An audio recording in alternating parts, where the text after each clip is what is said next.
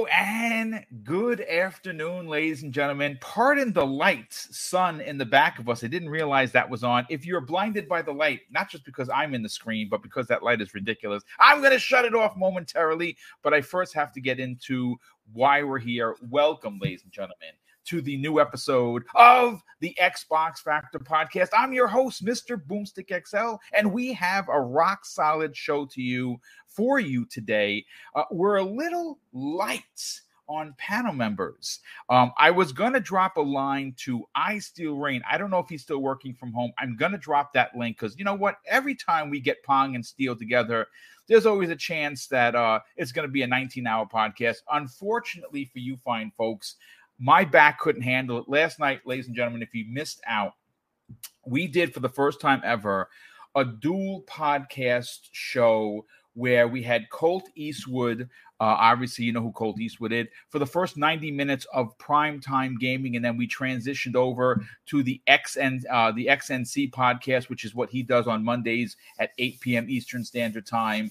And it was a great 3.5 hours. The only thing, folks, is your boy Boom is hurting today. I had to take the muscle relaxers because sitting down for that long, a couple times I went off camera. It's because I'm doing the old man stretch. 51, folks, and a surgically repaired back. Not that good for sitting too long, but we are back. We are here. Boom is, he did his Pilates stretching today. I feel a little bit better. Not 100%, but I can sit here and talk to you about video games, which is what we are going to do. Pong Soul, my God. We haven't seen you in what seems like 18 months, and you're back. Welcome, brother. Great show on Saturday with iSteelRain. Once again, guy, I mean, listen, I have to say this.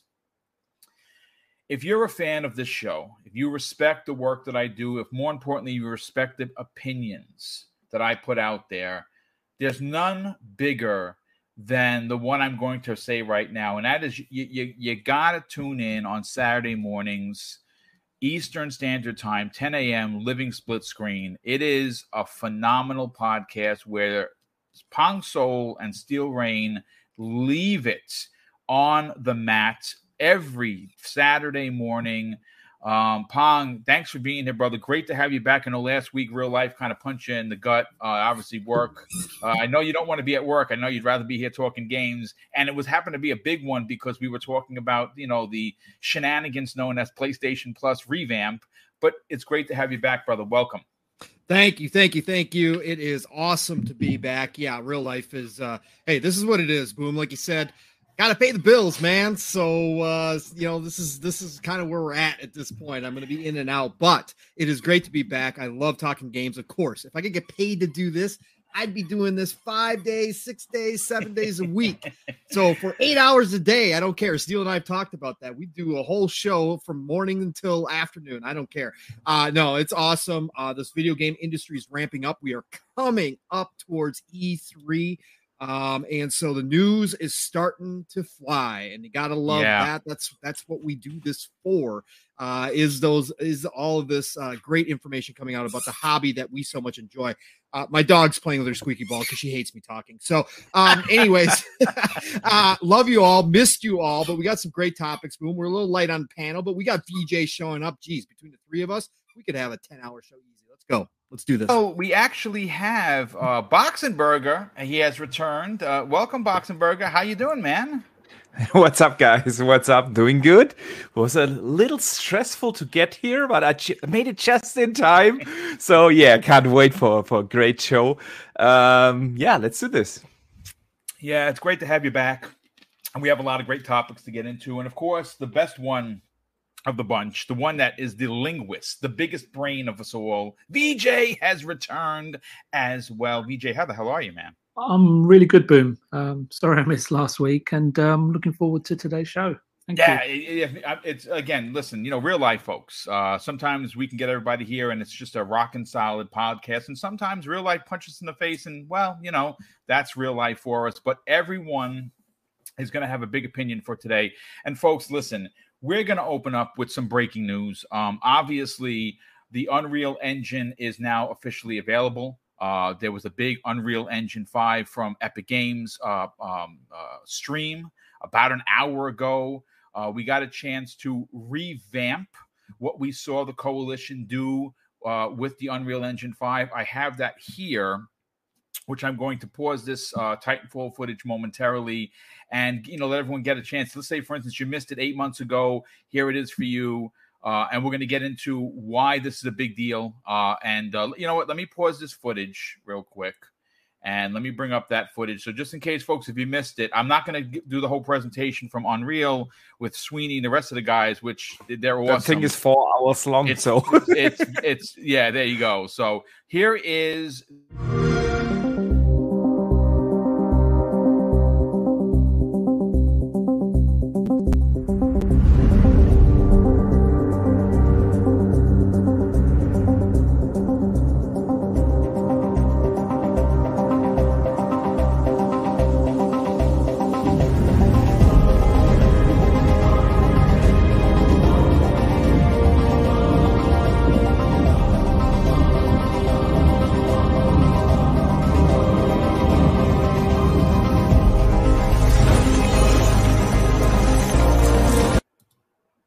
All right. You know what? Listen, folks. I will play it in a second. For some reason, I can't mute it. I don't know why that is. And I don't want to take advantage of getting a strike. So I'm just gonna we'll discuss it anyway. Listen, the bottom line is this.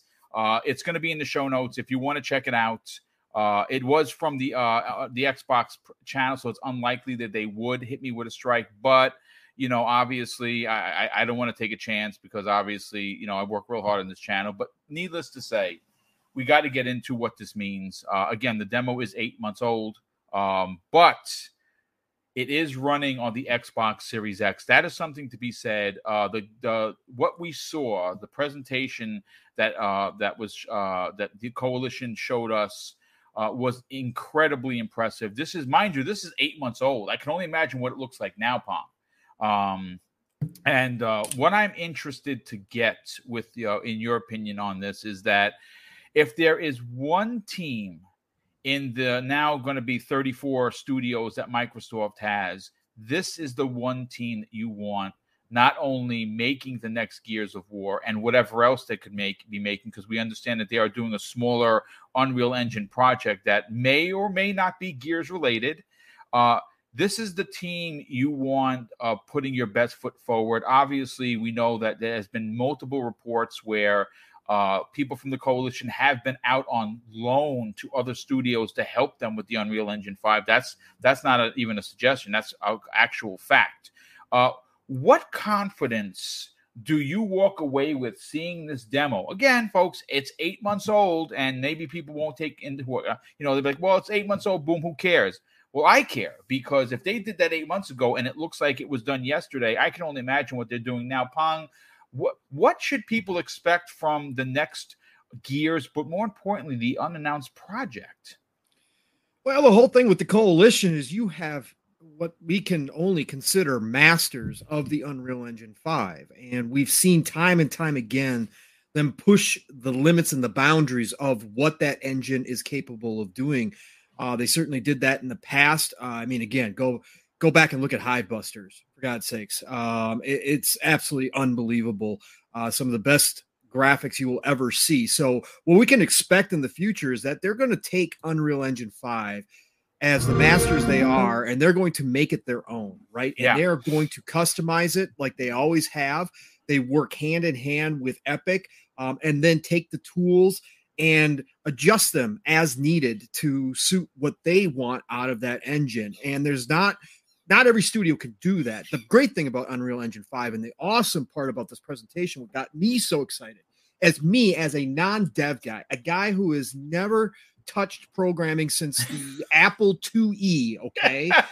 Right? I look You're at showing Unreal, your age there, man. I am, and I don't care. But I look at Unreal Engine 5 in that presentation today, and I was like, I could hop in there and start doing some stuff. Yeah. That's what Unreal Engine 5 is doing, just for the ease of use. The ease of use, all pretty of it. Incredible. And you know what it proves, folks? Here it is on the screen for you.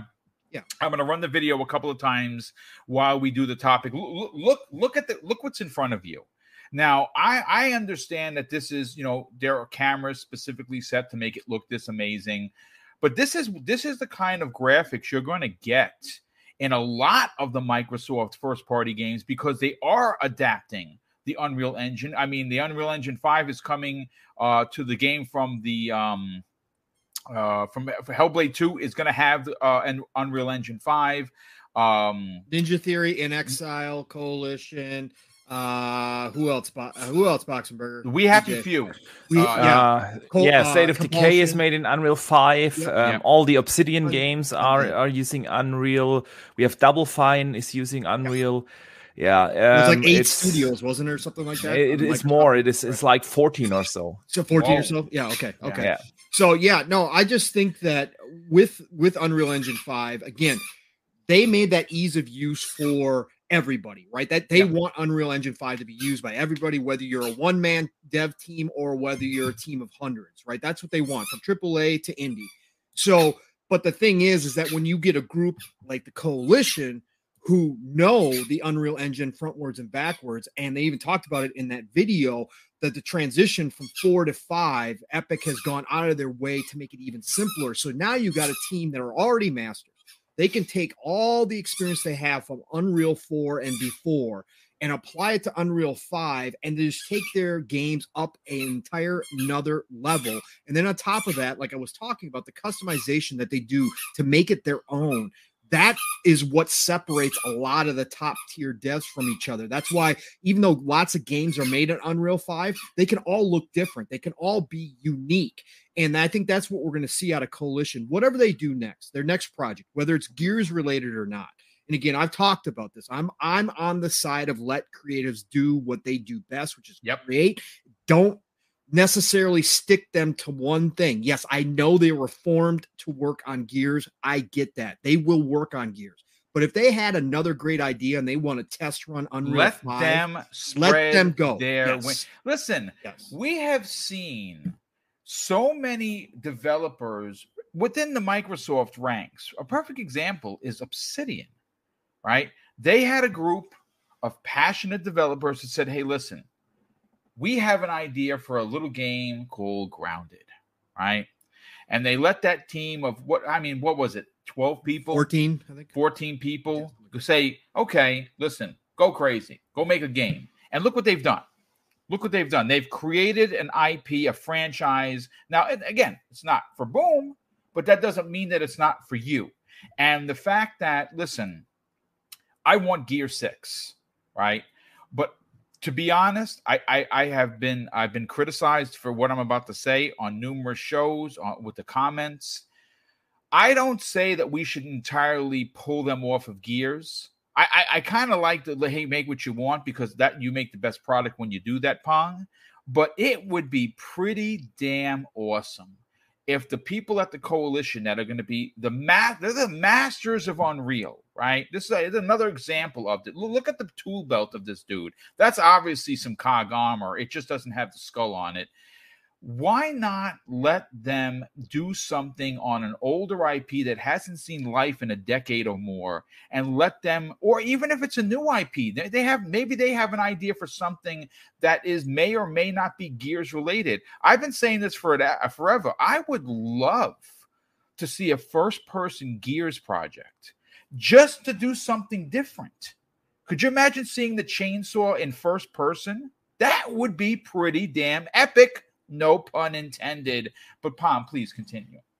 No, like I said, and I apologize, chat. The squeaky toy will go away. Okay, she grabbed that right before we went live. All right, so my apologies, folks, to everybody. This is life. This is life. Okay, she hates me talking on these shows, so it is what it is. You can see the peacock paraphernalia that let Mrs. Boom stop. Listen, I don't have. I'm in a corner. Right, this is what you get. This is real life, folks. What can I tell you?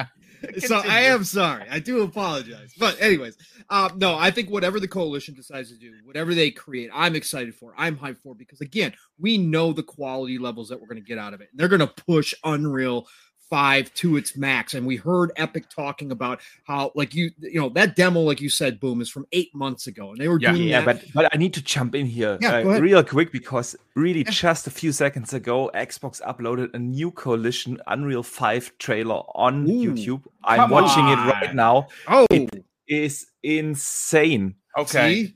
I'm going to go pull it. I'm going to pull it right now. Yeah. Boom, pull it. Yeah, exactly. Because again, that's what. So again, 8 months ago, we saw that. We saw. Is that the one that you're talking about? The Coalition, the Cavern cinematic test demo? Yeah, the Cavern, exactly. Okay. All right. And so we heard that Epic themselves coming out and talking about how they are still going to continuously be working on Unreal 5, as always happens in these engines. Okay. So you can only imagine the tools have gotten so much better in an 8-month period. So again, everything that we see is going to just be on that next level. And the Coalition is the team that I would want handling a big project or a small project to be showcasing Unreal Engine 5. So whatever we as Xbox gamers get out of that, whatever they come up with, whatever this fresh idea is, this small project is, it is going to be unbelievable. And I believe that through and through. So I can't wait to get my hands on whatever they're going to do next. All right, gentlemen. Well, listen, again, you have the confidence that we all expect most of us to have. Before I bring on the video, last night was, folks, if you missed out on it, I got a chance to do something I've never done on YouTube before, and I'm paying for it physically because my back is a disaster area, because sitting in a chair for almost 4 hours for me is just, I can't do it with this back that's put together with a lot of hardware. I missed out on the super chats yesterday because we were limited for time. And I promised that I would mention them. So this is the super chats from last night. The first one came to us from Sith Lord, who's a good friend of the program. And he said, ready for our fun night. It's going to be crazy as the Iron Lords yesterday. The Iron Lords, they're always crazy over there. Drawn TJ dropped so many super chats. It was ridiculous. And I don't even feel worthy of it, Drawn TJ, but thank you. He said, hi, guys. Do you see crazy politicians suggesting to the FCC to ignore what they're supposed to do in order to stop the deal? Yeah, it's not going to happen. Those politicians should be ashamed of themselves and do their homework. I said that last night, and I'll say it again. Drawn TJ, again, really appreciate the incredible generosity you continue to show. Silent Cypher dropped a very generous $10 super chat. There's a bunch of legends in the panel. Thank you all for the continuing and awesome content. Boom. Thanks for assembling the podcast Avengers once again, sir. Top tier. Thank you for that, Silent Cypher. We had Brett Bingham drop a $5 super chat. It says, From Software has poor working conditions, according to a recent report. Perhaps Phil Spender could help them out. I like what you're putting down there, brother. Splendiferous dropped a $2 super chat and says, stars as usual, love it. Big ups to everyone in MAG. Yeah, brother, thank you so much for that. Yodani Cusada drops an outstanding $5 super chat and says, showing support to Mr. Boomstick and company. Love how he gives folks a chance at the podcast circuit. Shout out to Colt and everyone on the panel. Thank you for that. I do greatly appreciate it. And the first chat of the day, super chat, comes to us, of course, from Jorn TJ, who says, morning guy. So listen, as that's done, I did download this video. Let me bring it up in the stream live on the air. Let me just bring the video in, folks, and I will put that on for you right now. You're right. And I'm glad you mentioned it because, wow, dude, it looks pretty impressive. Here's the demo from, it's called The Cavern. And thanks to Boxenberger, who we'll go to in a second, who actually we'll go to now as this plays in the background. Boxenberger, you have, I mean, obviously you are, of us all on this show, are the one that we would go to for technical knowledge. You do know your way around a computer. You do know your way around, which is why your videos are so highly produced. When you see the Coalition, along with 13 other studios within the Xbox Game Studios family, using the Unreal Engine 5 to this degree, this is running on the Series X. How confident are you for what people have been asking for? High quality, story driven, real life type of graphics coming to the Xbox. Yeah, I have zero doubt about that. The thing is, if you look at 2013 when the Xbox One launched, and if you look at 2020, where we still had games on the Xbox One running, and you compare the visuals between the two, there has been a significant jump, and they're all running on the same hardware. So hardware is always just one part of that graphic story, and the other thing is great software. And the Unreal Engine has become probably the industry standard. It is definitely the most used engine in the gaming industry, and for good reason. It is accessible, it is customizable. A lot of additional tools can be developed for the Unreal Engine, and that is what the Coalition is so good at. They develop a lot of their own tools that they then implement in the Unreal Engine. So what they are basically doing is just building upon a great foundation. And this technology is then shared across the entire Xbox roster now. This is what we have seen for a while now, that these Xbox studios not just develop their games individually, they share their know-how and technology. And that is what is so exciting about this.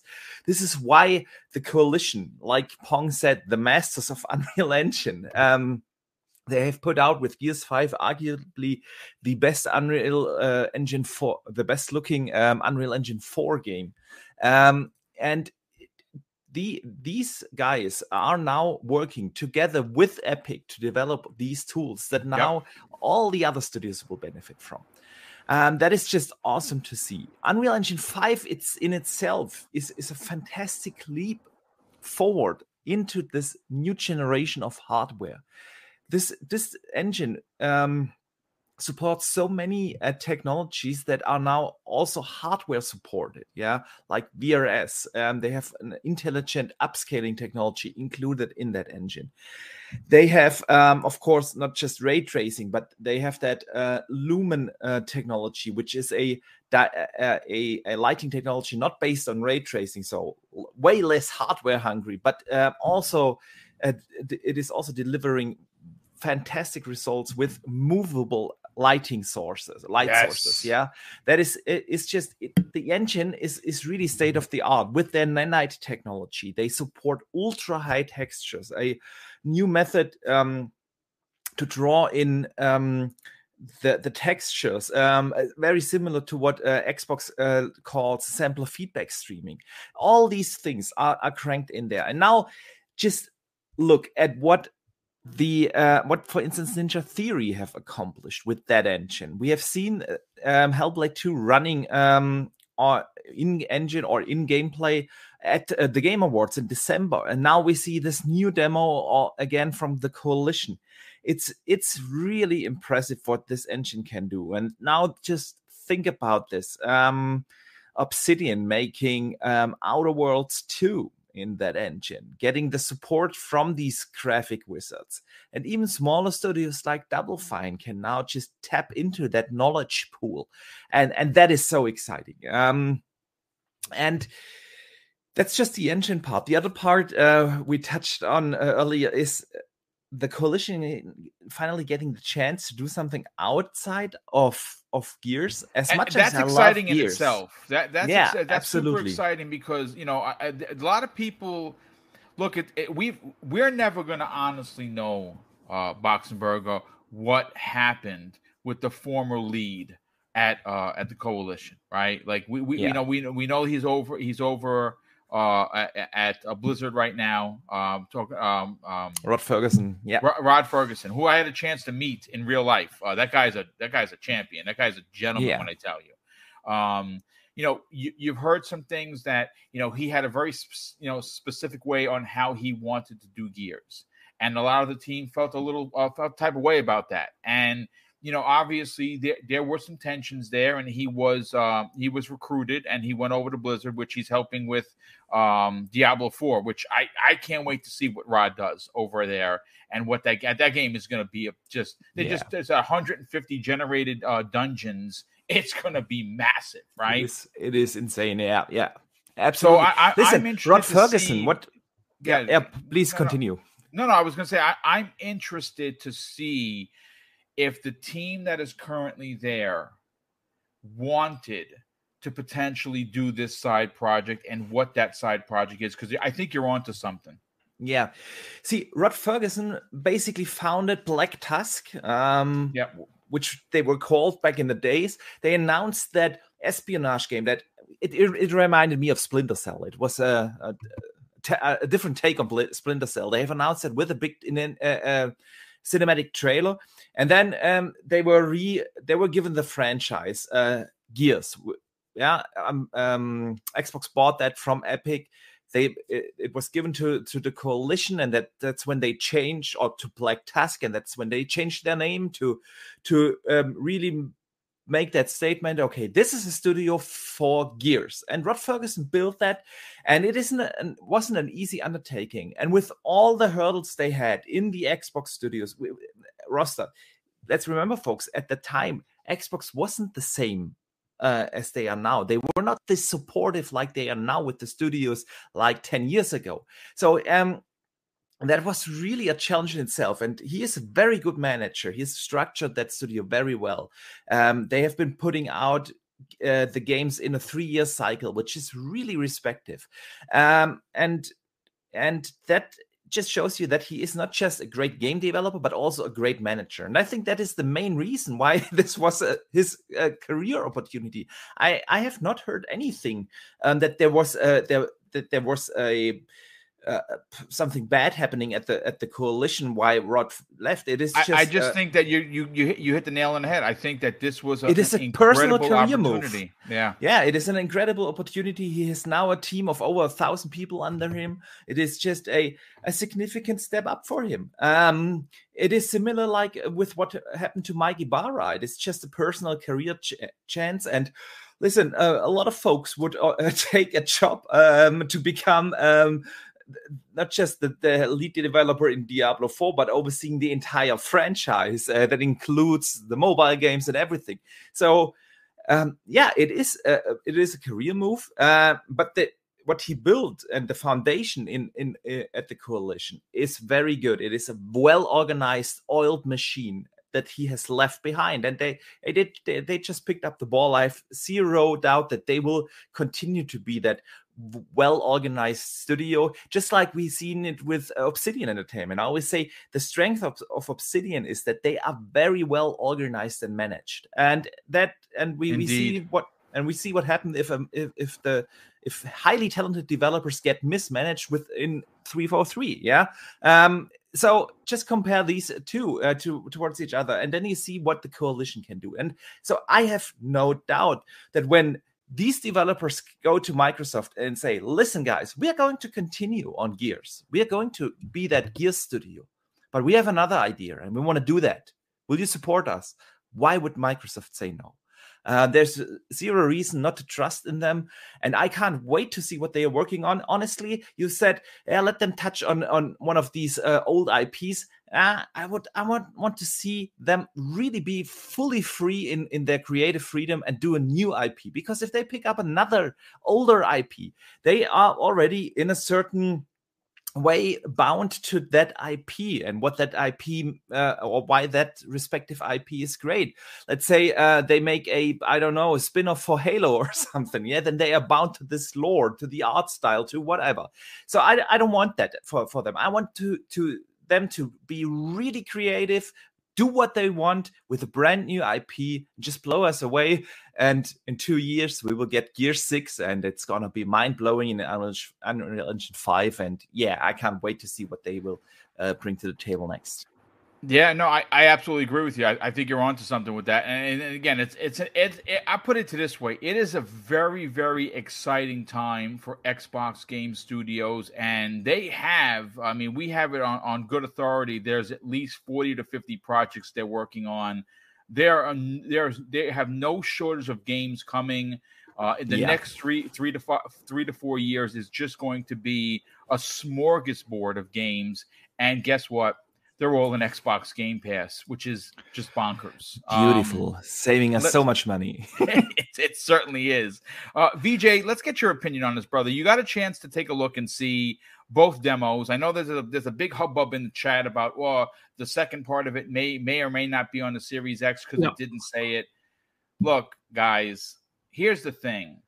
First of all, they're showing it on the Xbox channel. I'm just saying that. Does it actually? Boom. Yes, I have a statement here from them that they published along Go with ahead. it. It's a lengthy statement. I'm just trying to do the highlights, but they said that the one thing or the coolest of this great graphics and animation is that they all run on an Xbox Series X. There you go. It helps them to learn what Unreal Engine 5 does and where the strengths and weaknesses are, and they can blah blah blah do incredible and unbelievable things with this new technology. So there you go. Yeah, so basically confirmed from the horse's mouth, folks, running on the Xbox Series X. There you go. I was going to say something that I thought was pretty common sense. If they're showing it Coalition Presents and it's on the Xbox channel, maybe I would make an ass out of myself, assuming that it would be running on the Series X. But there you go. Thanks to Boxenberger, we have confirmation. So anyone in the chat that was concerned about whether or not this was real or some fake news kind of a thing, there you go. Thank you, Boxenberger. VJ, close out opening topic number 1. What are your thoughts on what the Coalition has shown us that they can do, and what do you expect this the Gear 6 and the unannounced project to be? I think the Pong and Boxenberger have covered the topic quite well. So just listening to those two and yourself and a couple of the comments in the chat, I think the overall takeaway is that everything looks promising for Epic and their Unreal Engine 5, and it seems that when you do sort of have a look at some video gaming news or announcements, more and more studios all over the world are aligning themselves with the UE5 in order to sort of produce or offer their content or create a vision on it. And as Boxenberger intimated, for devs and especially publishers, I'd say, because not every publisher is having a great time at the moment, it's a huge risk mitigator, right? And 343, perhaps take note. It'd be interesting in a parallel universe how Halo Infinite might have turned out if they had actually been using UE4. Look, I'm confident that if you've conceived and designed your project well and thoughtfully, and you've an experienced team with a great set of vision holders, then technology, be it UE5 or whatever, today has less boundaries and limitations in terms of what experience as a producer you want to deliver for your audience, right? And UE5 allows for more development resource because games aren't getting any cheaper to make. They're allowing for more resource, money to be allocated to iterative time during the development process, rather than trying to figure out tools and etc. in terms of what the design requires, right?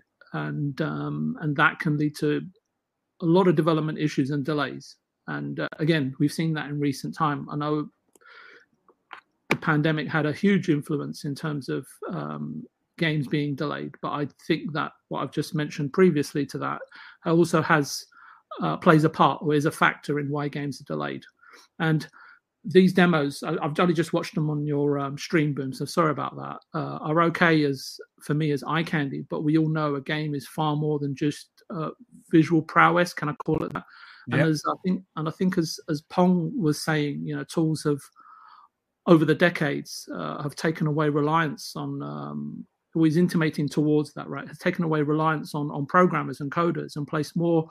How can I put it? More authority, right, in the hands of artists and scripting guys and so on and so forth. But overall, I think that the future looks really healthy, and it also feels quite special, right? And again, I think the most popular games that I've heard, come out of the mouths of the panel and yourself, Boom, and in the chat, I'm in alignment with, right, in terms of Outer Worlds 2, Unavowed, Final Fantasy Remake Part 2, and perhaps even The Witcher 4. That's apparently sort of rumored to be using, or purportedly. Yeah, they're moving away from the Red Engine, and they confirmed it today 5, too on the stream. In the grand scheme of things, right? If the game industry and producing games is very, very risky, and for me, we know that the talented artists that are available today compared to 10 years ago, not just in the games industry but in the movie industry as well, so that create these 3D visuals and effects and so on and so forth, right? But there's obviously a lot of other talent that needs to be incorporated in producing a great game. But with tools such as or engines such as UE5, I think that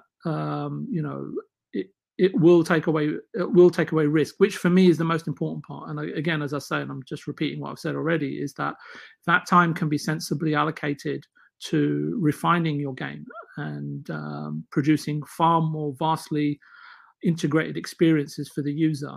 Then there's nothing really that you can be unhappy about.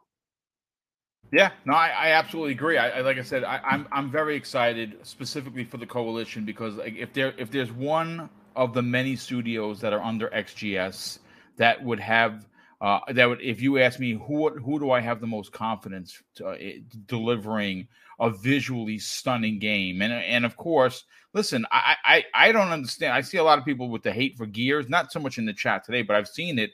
I don't know why people didn't. I loved Gears 5, man. That game was just incredible. Maybe it didn't do open world the way that you wanted it. I found it to be just chef kiss for me. It's everything I wanted, and it's funny because I when I was taking a picture with Rod, I actually had said, "So are we getting the open world games?" And he was like, "Well, I kind of put him out there a little bit." But listen. What a great way to open up the show. We got some breaking news. We have to get in, and listen, I'm not even going to hold up on this topic.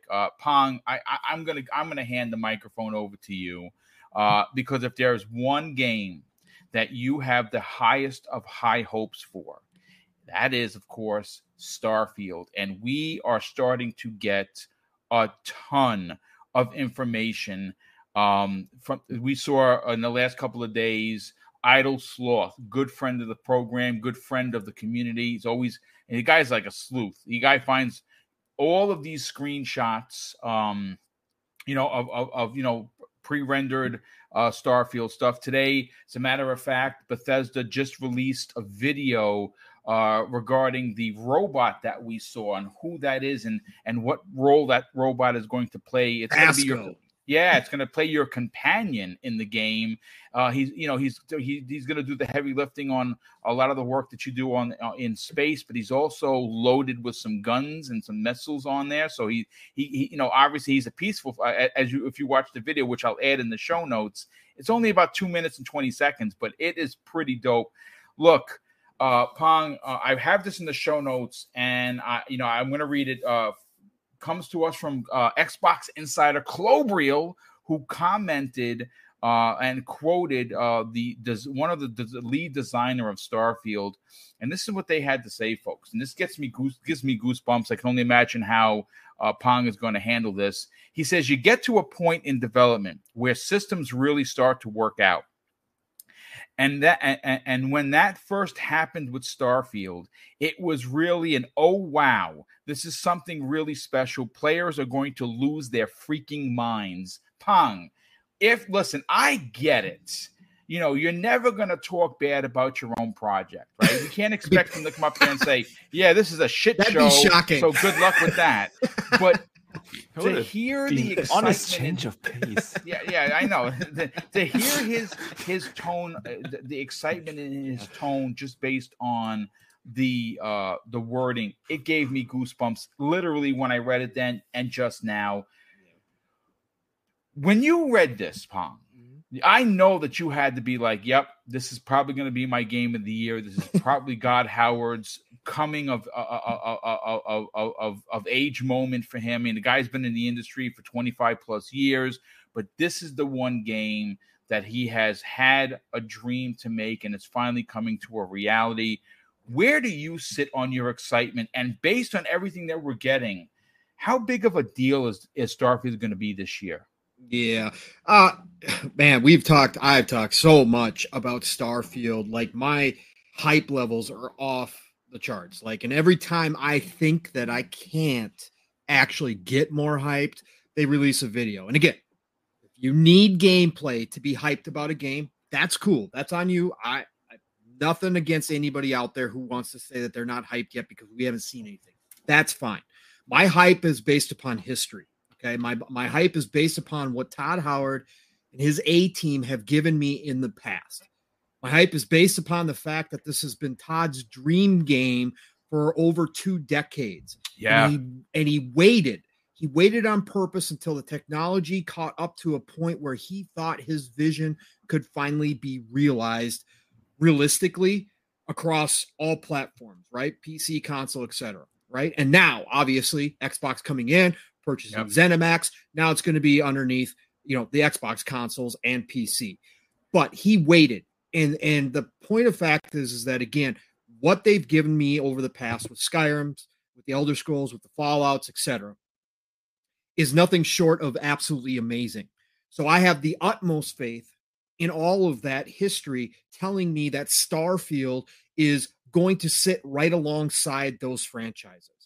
Again, you want to cherry pick Fallout 76, etc. You can do that, but we have to have a discussion about who actually created Fallout 76 and whether or not that was a true Bethesda title, single player focused experience, which is what they are masters at. We just got done talking about the Coalition being masters. Well, guess what? Todd Howard and his A team are masters at the open world single player experience, giving us exploration and discovery that we don't see almost anywhere. Obviously, Elden Ring, I talked about that, is close to that, and I applauded From Software for that. But again, Todd Howard and his team were doing it first. So to take that and to move it into space, to move it into the universe, to have the overarching questions that him and his team are trying to answer with this game is, why are we here? What is out there?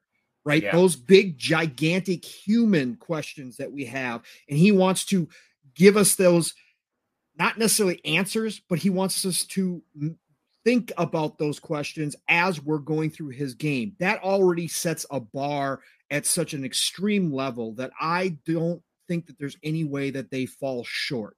I think that this game is going to be everything that we hope for, those of us that are fans of what they do over there at Bethesda. I think that this game is going to meet or exceed those expectations. Now, could I be completely wrong? Absolutely. I'll be the first one to come back on Xbox Factor Podcast after 11/11/22 and let you all know that Todd and his team didn't do it. Okay.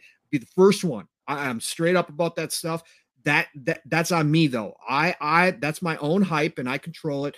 I don't care. I'll be disappointed, but it won't matter to me. But at least you'll be truthful about it. Exactly. And I'm thankful to have this hype, looking forward to a new IP from Todd Howard and his team. Now, as far as those comments go, of course, Boom, like you said, it'd be shocking if they actually came out and said, no, this game is terrible. I don't know how we're going to put this out. Thank God it's going to Game Pass because it's just more fodder. Okay. No, I would be shocked if they did that. Right. So, but what that does, what those comments do tell me, and again, this is something I've spoken about here, is the confidence level of that team is something that gets me even more excited when I watch their videos or when they come out and do interviews, because that is the confidence that, again, has been built over decades of working together. Yes, they have new people. Of course, they've grown their team. It's not the exact same people who made Morrowind all the way back in the day. Of course not. But the core of that team, many of that team has been together. They are family. They are friends. They share like a mind, almost like the Borg.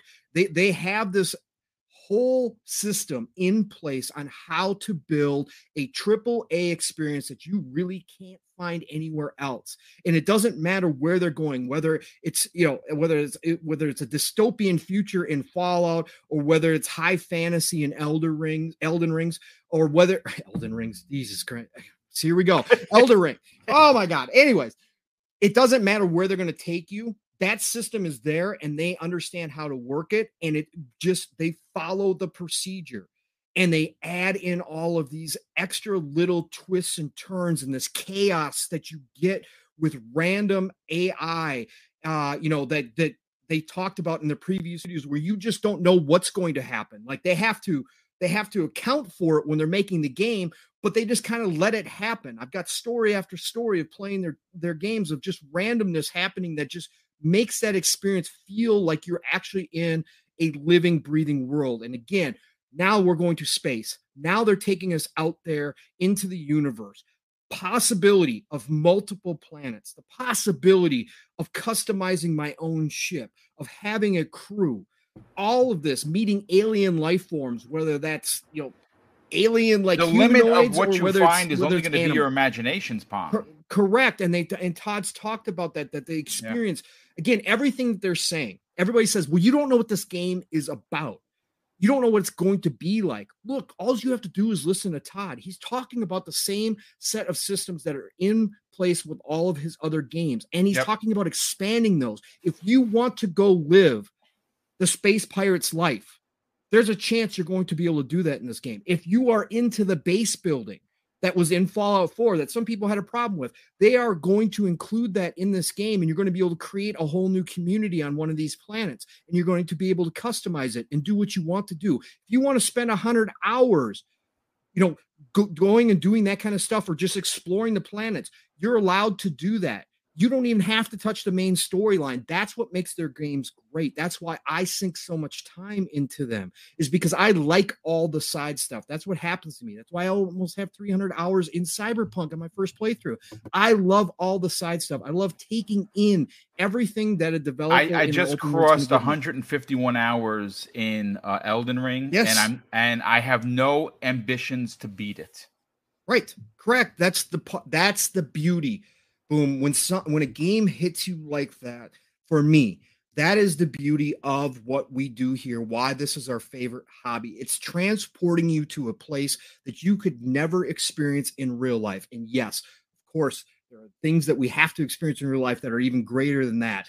Just have some kids, right? Okay. So there are things out there, but we get to go to worlds that are only in imaginations. And when they make them right, when they go ahead and give us that full experience that we actually could see ourselves being there, even though we know we're not, we're just holding a controller, just looking at a screen. We're not even in VR.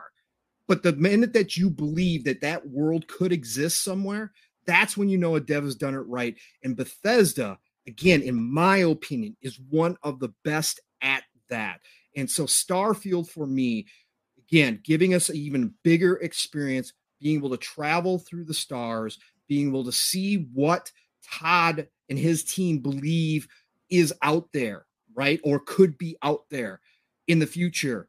That's what I'm excited to see. I'm excited to travel through his brain and try to go ahead and discover all the things that they've probably put into this. And again, this interview, even though it was, just kind of a general interview, when they talk about systems coming together, and those moments when that team, and again, this is not an inexperienced team. Again, this is a they're team called built, the A-team for a reason, dude. Yes, decades of experience. So when you hear one of them come out and say, and yes, of course, they're going to come out and say it because it's their game and he's excited for it just like we are. But when he comes out and says it like he does, like that moment when all those systems, it's kind of this mess, and then it all comes together. And he can confidently say, our fans are going to lose their shit, right? Yeah. Excuse me for swearing, but they are going to lose it. That means something, because that means, again, that whole system they have in place is working the way that they've been doing it. It should be. Yeah, exactly. And so for me, that says it all. That confidence level, I cannot wait. 11/11/22 is the only date on my calendar right now. I have my time off request in. I'm going to be lost in Starfield. I can't wait for this. Real quick, before we bring in Boxenberg and get his opinion on it, I got to thank Percolator 9000 becoming a new channel member. Thanks so much for that, brother. Drawn TJ drops a very generous $10 super chat and says, I've heard from other podcasts, people are saying, what if Xbox announces that the deal is done in June as a surprise? And that would be mind-blowing, including Forza State of Decay 3 footage and Starfield. I don't think the deal is getting done by June. Personally, I'm not saying I'm going to be surprised it gets done this year. I think it gets done this year. I just don't think it gets done to the end of the year. I think June is too quick, especially when you have all these knucklehead senators trying to attach their name to the $70 billion deal just to say they did something. They're all full of S. Sorry, I had to say it. Suicide Kings, what's up, brother? How you doing? He drops an outstanding $2 super chat and says, good job yesterday. You and Colt were great. Well, thank you for that, brother. Definitely appreciate that. Very stressful. You don't see it in my face now because it's over, but trying to do the 90-minute show and then get over to Colt's show without being interruptive to his, it's a lot of work, but it was a blast. It was, and again, you got to give Colt Eastwood a lot of credit, man. He reached out to me about a month ago and said, I know that you have a show on Monday. I have a show on Monday. How could we make this work? So I sat on it for about a week or two, and I said, listen, I pitched the idea to him. He's like, I love it. Let's do it. And that's what you got. And it was great. I had a lot of fun. But Boxenberger, hearing the quote from the lead producer, like I said, for some people, and I've seen more quotes in the community than ever. Well, boom, we haven't seen gameplay, so I'm not sold on it. Well, hey, good on you if you're not sold on Todd Howard's dream, because guess what? I am. And like Pong Soul, today they dropped a little video. It was 2 minutes and 20 seconds or 21 seconds long. I don't have it for you because IGN put it out there, and I'm not going to use their stuff. If Xbox would have put it out, I would have shown it to you. I just checked their channel. It's not live on their channel. It might be some sort of an IGN exclusive for right now. So the next time we talk about it, I'll show it. It's like I said, it was with the little robots that it's not little. It's actually twice your size, twice the size of a human being. That's going to be a part of your crew. Seeing what we saw today, because I put it in the DM, and also hearing the producer say, hey, listen, we were building this game and all the systems are now working, and we honestly believe that the fans are going to lose their mind. How confident are you that this is going to be a banger? 100%, 110%. Listen, Pong said it. I get why people say, I'm hesitant. I need to see gameplay first. But on the other hand, has Bethesda really ever disappointed? They made some of the best games out there. Skyrim is probably in my top 3 of all time. I played hundreds of hours in of hours in that game. Yeah. I own that game on every system. I even have a full playthrough with more than 100 hours on the Switch. It's an amazing experience, and nobody does world building like Bethesda does. And they have had that idea for so many years. Like Pong said, they waited until it's ready. They pitched that idea to I think at the end of the 90s. At around 2010 to Star Trek, but didn't pick up. It wasn't the vision. So this game is something that Bethesda wanted to do for so long, but they have been stuck in between Elder Scrolls and Fallout and the long times in between those games. So, and now they said it's the right time to do it. They built a complete new engine. They changed everything in that engine, from the rendering pipeline to procedural generation, everything, animation system. It's complete new. They brought that up to date. They have built a complete new universe that they can really create and fill with their visions for what exploration of space looks like. And they have already shared so many informations. We know so much. And I talked about this last week on the World of Gaming about this. when people say we really don't know what anything about the game, that's not true. They have been putting out Death Diary after Death Diary for a year now, and we know so many things. We know that there are multiple factions that you can join, and depending on which faction you join, you will start on a different planet. Yeah, there will be colonies that you can build. You will be able to customize your ship. You know. Oh, that there are alien predators. There's a corporate life. There's this space western planet. There's so many things. We know so much about the game. We haven't seen actual gameplay, but that doesn't mean we don't know anything about it. So I can absolutely say, yes, I'm totally hyped. It is my most anticipated game of this year. And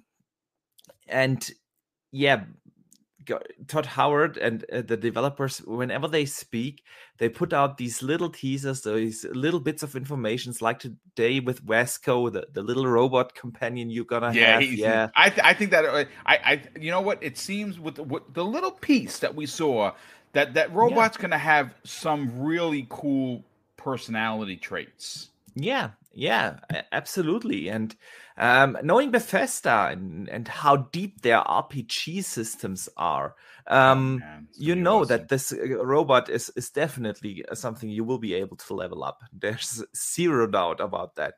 And that's also something we know, that they evolved the RPG system that they introduced in Skyrim. So basically you level up your skills by actually using them. There will be new nuances to this, but they said, it's in principle the same mechanic. So it's really not true that we don't know anything about this game. We know a lot, and it's gonna be awesome. And November 11th can't come in quick enough. And like Pong, I already booked in a couple of days of work. So bring it, Bethesda. I can't wait, and I do hope that June gets here soon, because I want to see what that game looks in action. Oh yeah, there's gonna be a monster blowout. We're all gonna walk away like drooling, no doubt about it. Real quick, Drawn TJ dropped a couple extra super chats. He actually dropped the first one that I missed. He said, "Who would I like to make a third-person Halo?" I don't know. I think that 343 could do it. I would listen if 343 is listening. And they're probably not, because this is too small of a show.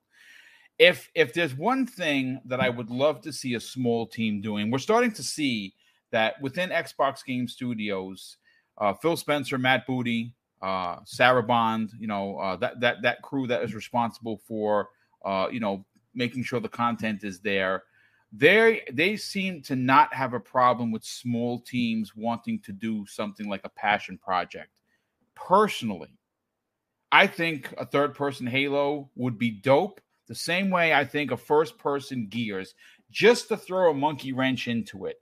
But if they're going to do if you're going to take 15 or 20 people, and you're going to say, well, what do you want to work on? I would love to see a passionate group of people from 343 say, you know what we want to do?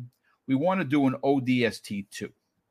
I would love to see a story told, because right now, we understand why man fell and how that happened thanks to Halo Infinite, but there is a whole story before then that we don't know about, and I would love nothing more than to have a side mission of an ODST trooper. Let us see up until Infinite. What I'm saying? Let's get a non-super powered person to tell us their story and their trials and tribulations. That's personally what I would like. But he dropped another one that comes in, and that's when he said you missed the super chat, brother. You could have just made a message. You don't have to drop any more money. You've done more than enough. I definitely appreciate your generosity, DJ. That's incredibly kind of you. VJ, let's get your opinion on this. You are a Todd Howard fan. You are someone that has high hopes for Starfield this year.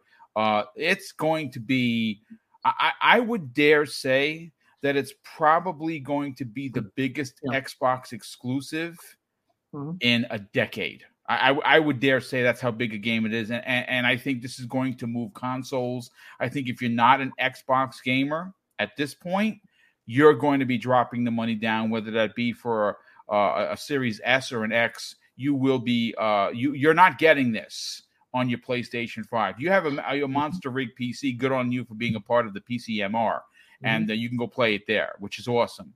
But I think people are going to drop the money down for this game because it is like Pong said, 2 decades that Todd Howard has been waiting to bring this to fruition. Here it is. What are your thoughts on this, brother? I mean, hearing the producer talk so high about this game, are you as excited as you've ever been? Well, listening to Boxenberger, you'd think he's the producer of the game. I wish. I think you're right, Boom. I think unanimously, if you're observing everything that's going on around Starfield, everyone, whether you're a fan or not, right? If you are a fan of gaming, you are, whether it's on your format or not, you are looking forward to Todd Howard and Bethesda and what Starfield is all about. And if you're not, then definitely the millions or tens of millions of people that have bought, Skyrim and Fallout, etc. So there's no doubt that there's huge expectations for the game and a huge anticipation, right? If you go back and listen to what Pong was saying. So look, for me personally, based on what I know, and my knowledge is limited, but I've spoken very highly of the game in terms of my expectations for it on your channel. I'd prefer it to be a good game, and that you and I all will want to play and invest time into. And your comment about the most important game in the last decade, it might be the most important game released in the last decade, and maybe perhaps even for the next 10 years, right? That's the kind of expectation and the hype that's out there for this game, rightly or wrongly. And look, I want to say to you categorically, Starfield, without a scintilla of a doubt, will be this and it will be that, and it evokes charm and charisma. It's beyond what we've witnessed before, and and it might well redefine how developers conceive and design games in the future, etc. Blah blah blah, right? But quite frankly, regardless of the fact Boxenberger feels or states, we do know a lot about the premise of the game, and with all due respect, I think that for the average gamer out there, like myself, I include myself in that, regardless of doing podcasts and stuff, we're all ready and primed to see a hell of a lot more. So we can individually and collectively observe and listen to what's on offer visually in terms of running on an Xbox at 30 or 60 frames or whatever, and in terms of gameplay and what that loop looks like and what the overall adventure holds for us as an individual. And then perhaps we can try to determine if it might potentially be a great game in the offering or a game of the year contender.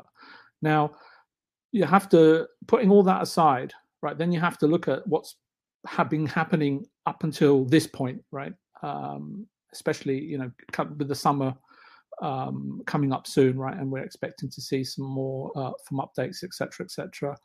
Bethesda, prior to be being sold to Xbox, were no doubt planning for enormous or gargantuan sales, right? So, and Sony couldn't secure the title from Bethesda for PlayStation for reasons unknown, right? But let's assume it's monetary, because at the end of the day, everything comes down to money at the end of the day.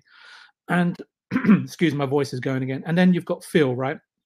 And Xbox, who have spent a considerable, if not an obscene amount of Microsoft resource that we can only dream of, right, in order to obtain this game exclusively, as you say, for the Xbox system and PC. Is that right, Boom? PC as well. PC as well. Yep, correct. Yes.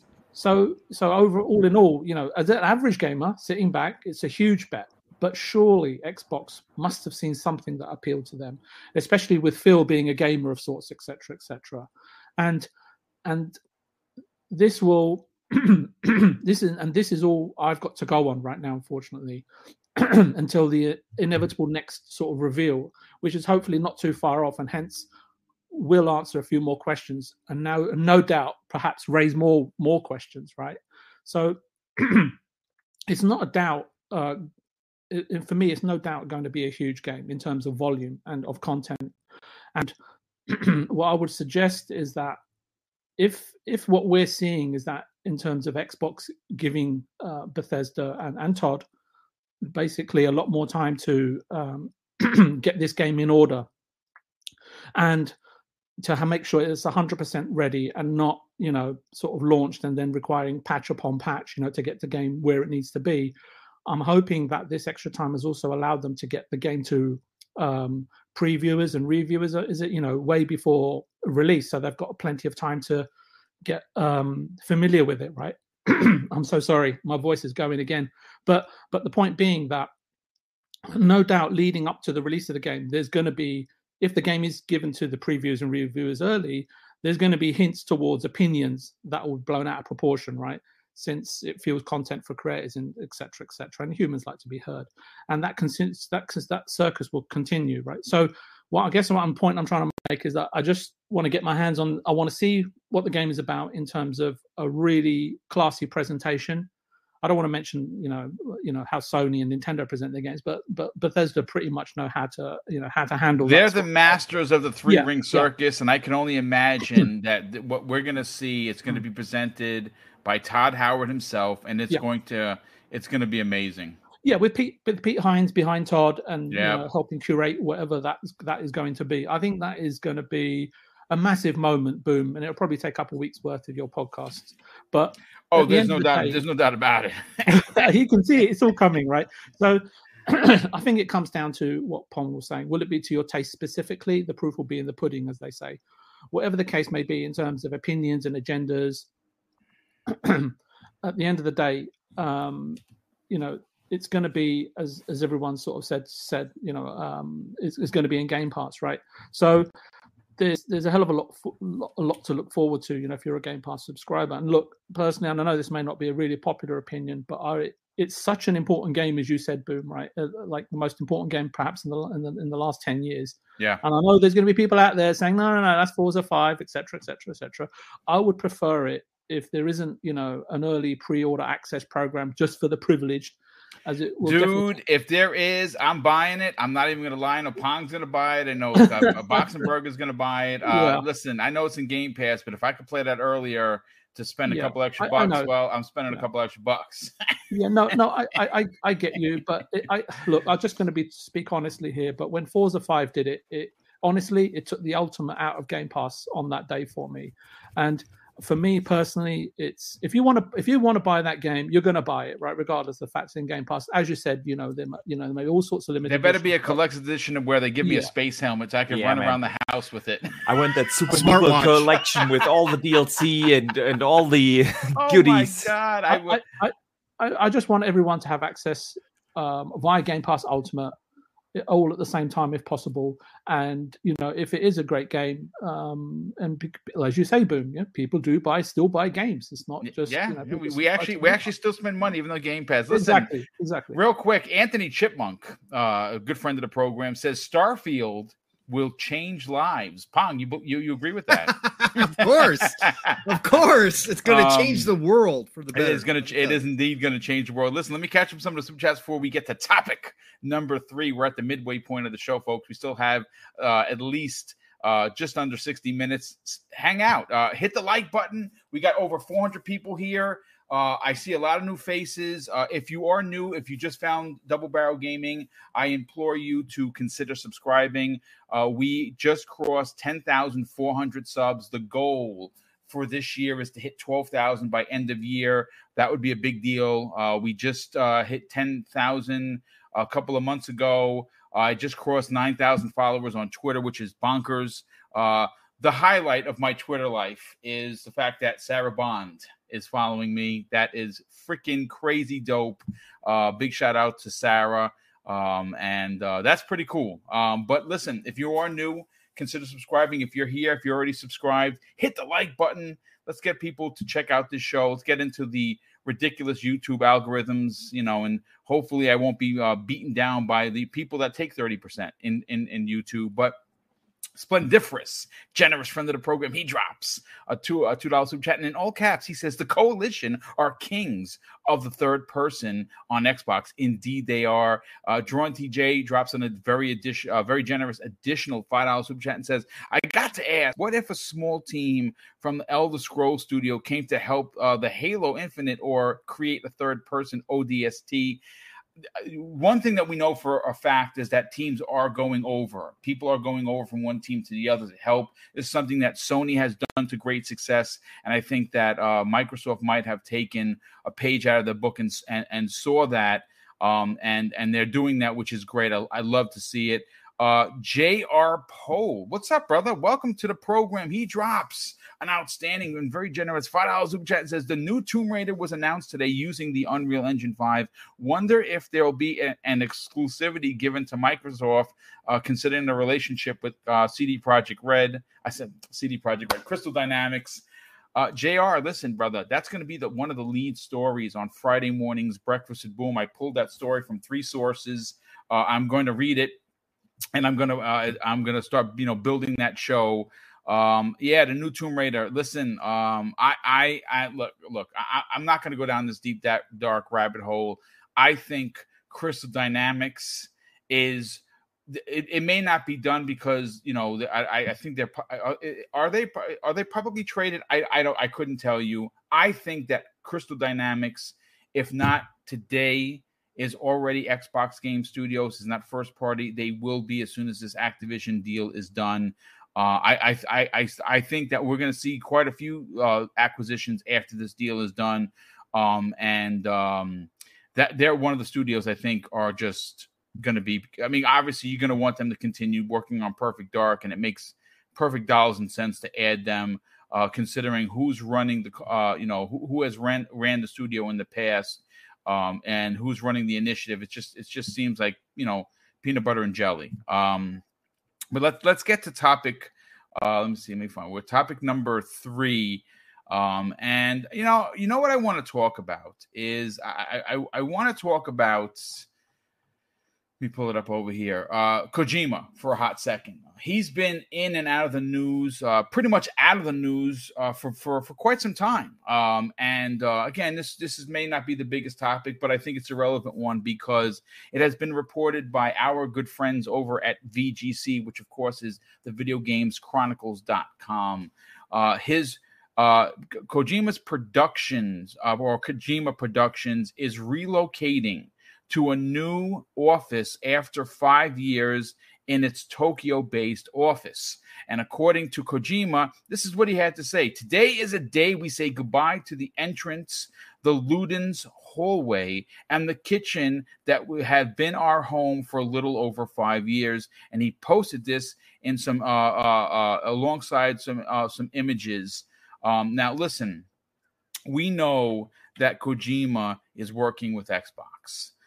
We know for an absolute fact that he has signed on for 1 game. I heard it was a multiple game contract that was signed, but again, take that with a grain of salt because I did get that from 2 different sources. But again, it's sources. They could be wrong. It is what it is. But we know for a fact, Pong, that Kojima is working with Xbox to bring an exclusive. To potentially be cloud gaming based, right?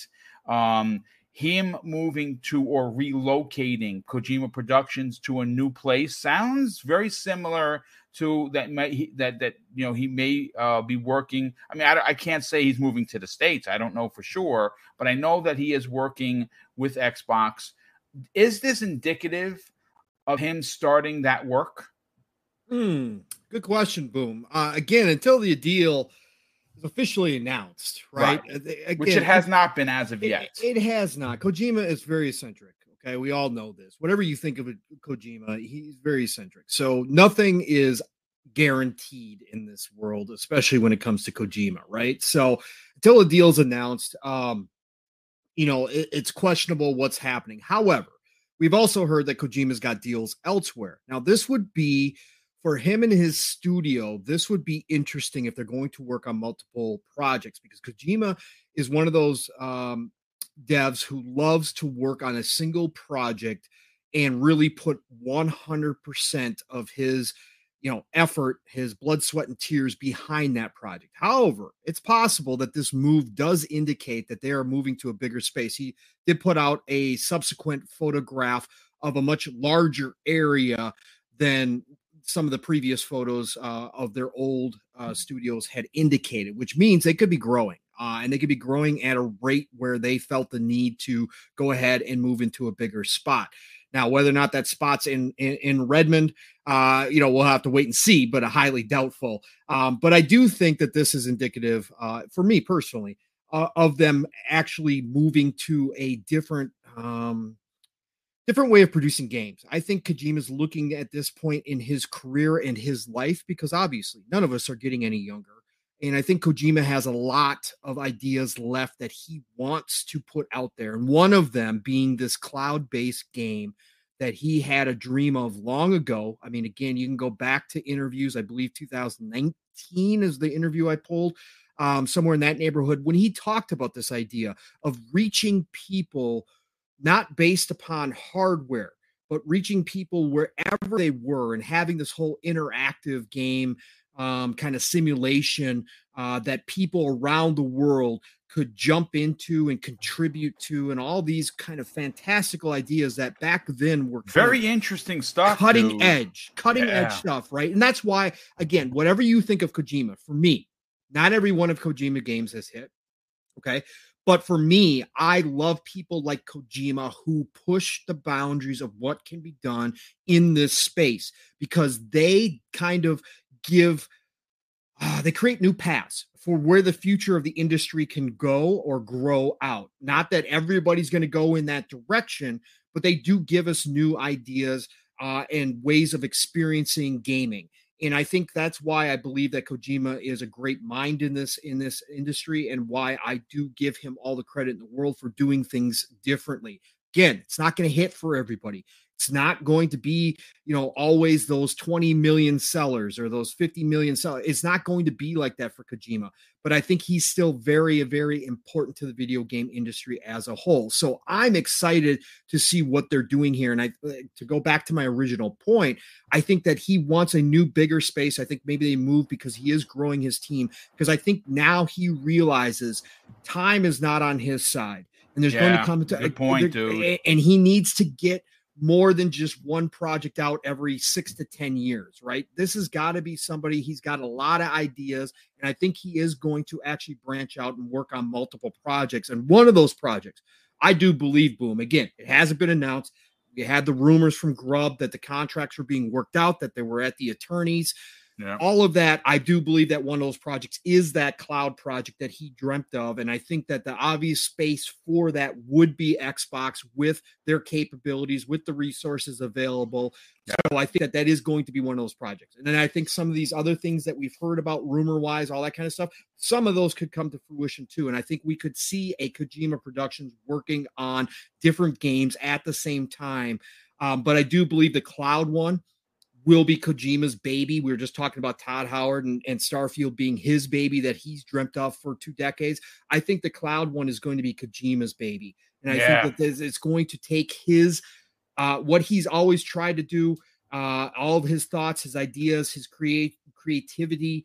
And I think that he's going to put that into this cloud game to really give us something different. Whether or not it's a hit doesn't matter. When you've got Kojima's name attached to it, it's automatically going to draw attention. That's why I always said from the beginning, when these rumors first started, that if Xbox was going to do a deal with Kojima, I'm on board, because it's good to show off. It's going to be a showcase for the cloud, for the Azure servers, for everything that Phil's been talking about. We just heard him reaffirm it. They're talking about this cloud development thing and giving access to more and more developers to be able to work within the cloud. So no matter where you are in the world, you have the same tools at your disposal, and you can form a team from anywhere in the world. The pandemic really sped this up, right?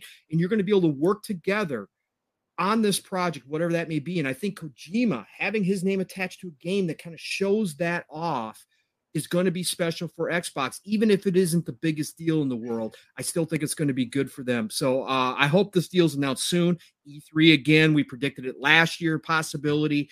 Maybe the Game Awards. I think this is the year that if this deal is I think he walks out on the stage at some point, dude. Yeah. I think this year, if it's going to be finalized, it's going to be this year. And I think we hear about it this year if this is getting done. Again, complex deals. Whenever you're dealing with Kojima, there's a lot of questions that have to be answered because we know his history and how he likes to take his time Yep. and not always on budget, not always hitting those time markers that they like to have in development to show off what they've gotten so far. So a lot of that has to be answered through the attorneys and through the contract. But I think we see it this year. I think we see the announcement this year that he is working with Xbox on. I have a scenario. This is it's goosebump inducing, folks. So get ready, get excited, because this is not going to happen. I'm telling you right now.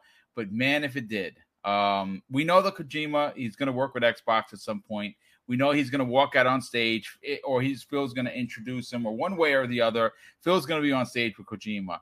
Wouldn't it be pretty effing dope if all the rumors that we've been hearing about Sony is buying Konami? What if Microsoft went out and bought the IP, Metal Gear IP, and gave it to Kojima? Yep. And while he's on stage, folks, now here, bear with me. This is my sensationalism coming out. What if on stage he gets a Kodak on his ear and he goes, "Snake, are you there?" And Metal Gear Solid comes up on the thing. I'm getting goosebumps, ladies and gentlemen. But listen, it's not going to happen. But man, if I had the money, I would make that happen, because that would be dope. Anyway. Real quick, Splendiferous drops an additional $2 super chats, and he's so cool. He didn't say anything. He just dropped $2. Well, thank you for that, brother. Definitely appreciate that. Boxenberger, what are your thoughts on him relocating? Obviously, he's relocating from Tokyo. We don't know where he's going to be. Is he going to be in the States? Is he moving to Seattle, where Microsoft's headquarters are? Did he find another place within the country? We have no idea, because they didn't say. What are you expecting, from Kojima? Obviously, he's closing one studio down to go to some. When you go to a new studio, you open up a new studio, you obviously are going to be working on a new game. Is that what you think is happening here? Yeah, for sure. I think he probably just ran out of space. He's expanding. He's working on a lot of stuff. So, yeah. Whether it's gonna be in the US or somewhere else, I don't know. And honestly, and that is the thing about this topic, I hate to be the buzzkill. I really don't care. I think Kojima is one of the most overrated game developers out there. You have to listen. He's been saying that for years, folks. Boxenberger, he hasn't changed his stance on it. So there you go. There it is. I've been getting a lot of comments that once that Xbox deal is announced, this will all change. No, I don't care for his games. I don't like his games. I don't like the way he presents himself in the public. There's really nothing for me to get excited about. Kojima does what he does. I don't get why people are so excited about his stuff, and that's about it. The thing is, with this entire Kojima thing and the Xbox rumor, we get so many rumors. Xbox is doing this deal and this deal, and the thing with Kojima is that we get the same thing on the PlayStation side. All the PlayStation fans say, "Well, there's this rumor, and this insider said this and that," and everyone in these camps claim that the next Kojima game is going to be exclusive to their side. I think the next Kojima game is going to be a multi-plat, because he just wants to expand his reach. And will it be maybe supported by Sure? Yes, could be. That doesn't mean that it's Xbox exclusive. But honestly, sorry, Boom, I hate to be the buzzkill. I don't get the hype around Kojima, and I don't think you're a buzzkill at all. I think that's great, Boxenberger. You speak for a lot of people, actually. There are a lot of people in the right now in the chat that are like, "Yeah, Kojima, I could care less," and I hear you. I think he's an interesting dude. I think that he does have some interesting ideas. They are a little wacky. There's no doubt about it. He's eccentric for sure. Boxenberger said, listen, it's going to be interesting. I didn't think I was going to dig Death Stranding. Like I poo-pooed that because I said, yeah, this whole carrying the baby thing, it's just not for me. And my brother wound up buying it for me, and I put 60 hours into the game. I think I mean, listen, the story is just is as wackadoo as it's ever been. But I think what I took away from it was the multiplayer that was never announced as multiplayer. And that was that this living world that you were in, you could leave and come back, and you found bridges from other people that you didn't know. There was stuff left for you. It was an interesting way for multiplayer that was never announced. I enjoyed it so much. I put 60 hours into it. My brother platinumed it, if you could believe that. Nice. And that was after he played it a second time, which is bonkers.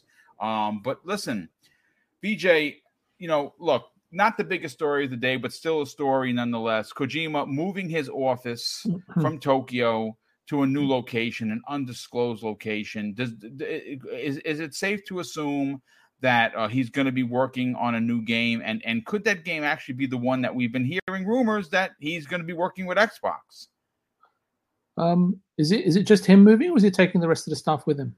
Obviously, I think it's they are just moving places. They had to clean out that office, and they're going to move into another office. Just him. He's showing us pictures of his new penthouse. Yeah, I thought it might be him one of those. That wouldn't be. I mean, he's loaded, so trust me, he probably has a penthouse. I almost forgot that Boxenberger classes Kojima in the same current creative talent tier as Nicolas Cage and Big Bird. But anyway, I'm ambivalent, right? I kind of know him as a person, but some of his games I do like. I did like Metal Gear Solid 3, etc. But other than that, I think I'm in the same camp as Boxenberger. Look, I don't know the reasons or events leading up to the studio move or relocation. I think Boxenberger has already sort of pointed out some obvious ones. But however, a studio move can always lead to a fresh start or impetus or a pleasant distraction or interruption if you've been slogging away on a project. And it always helps to sort of galvanize the team if you've got sort of improved, more modern working conditions and surroundings, etc., to sort of look around. Not look around and look forward to, and sort of apply your creative trade in. So that's always really, really helpful. And I think it's served Sony Santa Monica really well as well.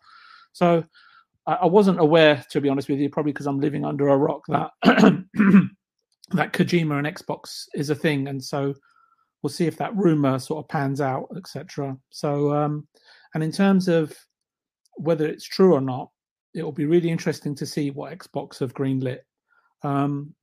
As Boxenberger sort of alludes to, Kojima, rightly or wrongly, actually, I think it might be Pong So, actually, rightly or wrongly has his followers, and I expect those to be catered for once again.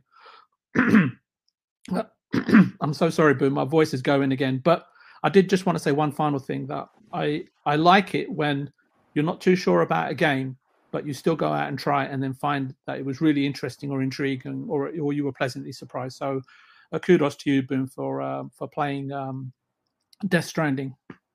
Yeah, I mean, listen, I it wasn't on my radar, and my brother bought it for me and said, hey, let me give it the old college effort. And I walked away incredibly impressed. I thoroughly enjoyed it. Again, the story is a Kojima story. It's very wacky, no doubt about it. But listen, I'm going to get to topic number 4, ladies and gentlemen. And listen, this is exciting because all of last generation, Microsoft or Xbox was in third place. And they were only in third place because there were only three people, in the conversation: PlayStation, Nintendo, and Xbox. Well, since this generation started, which we're coming in on 2 years this November, Microsoft has been making strides to eventually become the market leader, right? Sony is not the same bully that they once were. I was talking about that with Kay Asante, who's in the chat. I along with many people, there are chinks in the armor, for sure. A perfect example of that is the ridiculous bugs that have plagued Horizon Forbidden West, which it annoyed me so much that I stopped playing the game. Gran Turismo is just a joke, right? And God of War is probably going to be great, but again, I don't think it's this year. I still think it's 2023. If it turns out that's pushed, which I believe it is, because I don't think they're going to want to go up against Starfield. Sony's going to have a pretty basic year, if you will. But we're not here talking about their first party output. What we're here to talk about, folks, comes the way of our good friend, personal friend, Benji Sales, who I'm going to be sitting down with in the coming weeks. Hopefully, we'll try and. Right now, we're trying to figure out a day to get him on the X Vlog Live, the one-on-one program I do on Thursdays. And he is reporting. And obviously, if you don't know who Benji Sales is, he's an industry analyst. I trust Benji indubitably. He says a lot of retail evidence to suggest that Microsoft has shipped an enormous amount of Xbox Series X consoles in March in the U.S. to close out the quarter. And obviously the MPD sales, I was just looking for them. I could not find them. I know someone said that was released. For some reason I can't find them. We know that little man, the Xbox Series S, has been selling like hotcakes. As a matter of fact, I just gifted my incredible nephew Tyler one of them, along with the X screen that was provided to me for a review. And obviously, he's a handheld kind of a kid, so he loves playing his Switch, but now he gets to play an Xbox in his room, and he don't need the big old TV. He's got the X screen from Upspec Gaming, and it's just an amazing piece of tech. We know that the Series S is readily available, and I know that during the Xbox 2 podcast with Randall Thor and Jez Corden, they had reported that Amazon Prime members, it was still available 24 hours later. I'm not talking about the S, I'm talking about the Series X. Pong, there is a changing of the guard happening. And a lot of people in the industry are asking, why? What is the deal? How is Microsoft getting these consoles out? And Sony is sitting there with their thumbs up, where? Why is this happening? And are you surprised that Microsoft could very well be changing the narrative in regards to this two-tier console Trojan horse that I called many months ago, and outdueling the once bully of the yard, PlayStation? Well, I'm not surprised. I mean, when we talked about this so many times on here, as far as mindshare goes, the value proposition that Xbox is currently marketing, they've done a absolutely fantastic, phenomenal job with that. And it's finally the ripples are starting to expand outward. This is a hole that they dug last generation that we've talked about that they had to climb out of, and they're doing it the right way. Phil and his team have been saying and taking action in all the right ways to finally get to this point. Now, as far as production goes of the actual consoles, now that's something that would be very interesting. Phil's talked about this in interviews, that his job during the pandemic has turned from the head of, well, now the CEO of Microsoft Gaming, but at the time the head of Xbox, which usually means making sure that the studios are doing well and all that kind of stuff, to a logistics manager role, because of how crazy everything has gotten during this time, this unfortunate time in the world. And so I think that a lot of the work on the back end they've been doing certainly is starting to bear fruit, right? And I think, and I brought this up on the Shop podcast because we talked about this a little bit there as well on Saturday night, that I think that the partnerships that they've created with like AMD, and we know Sony's a partner of AMD as well, but obviously they are very close to Xbox.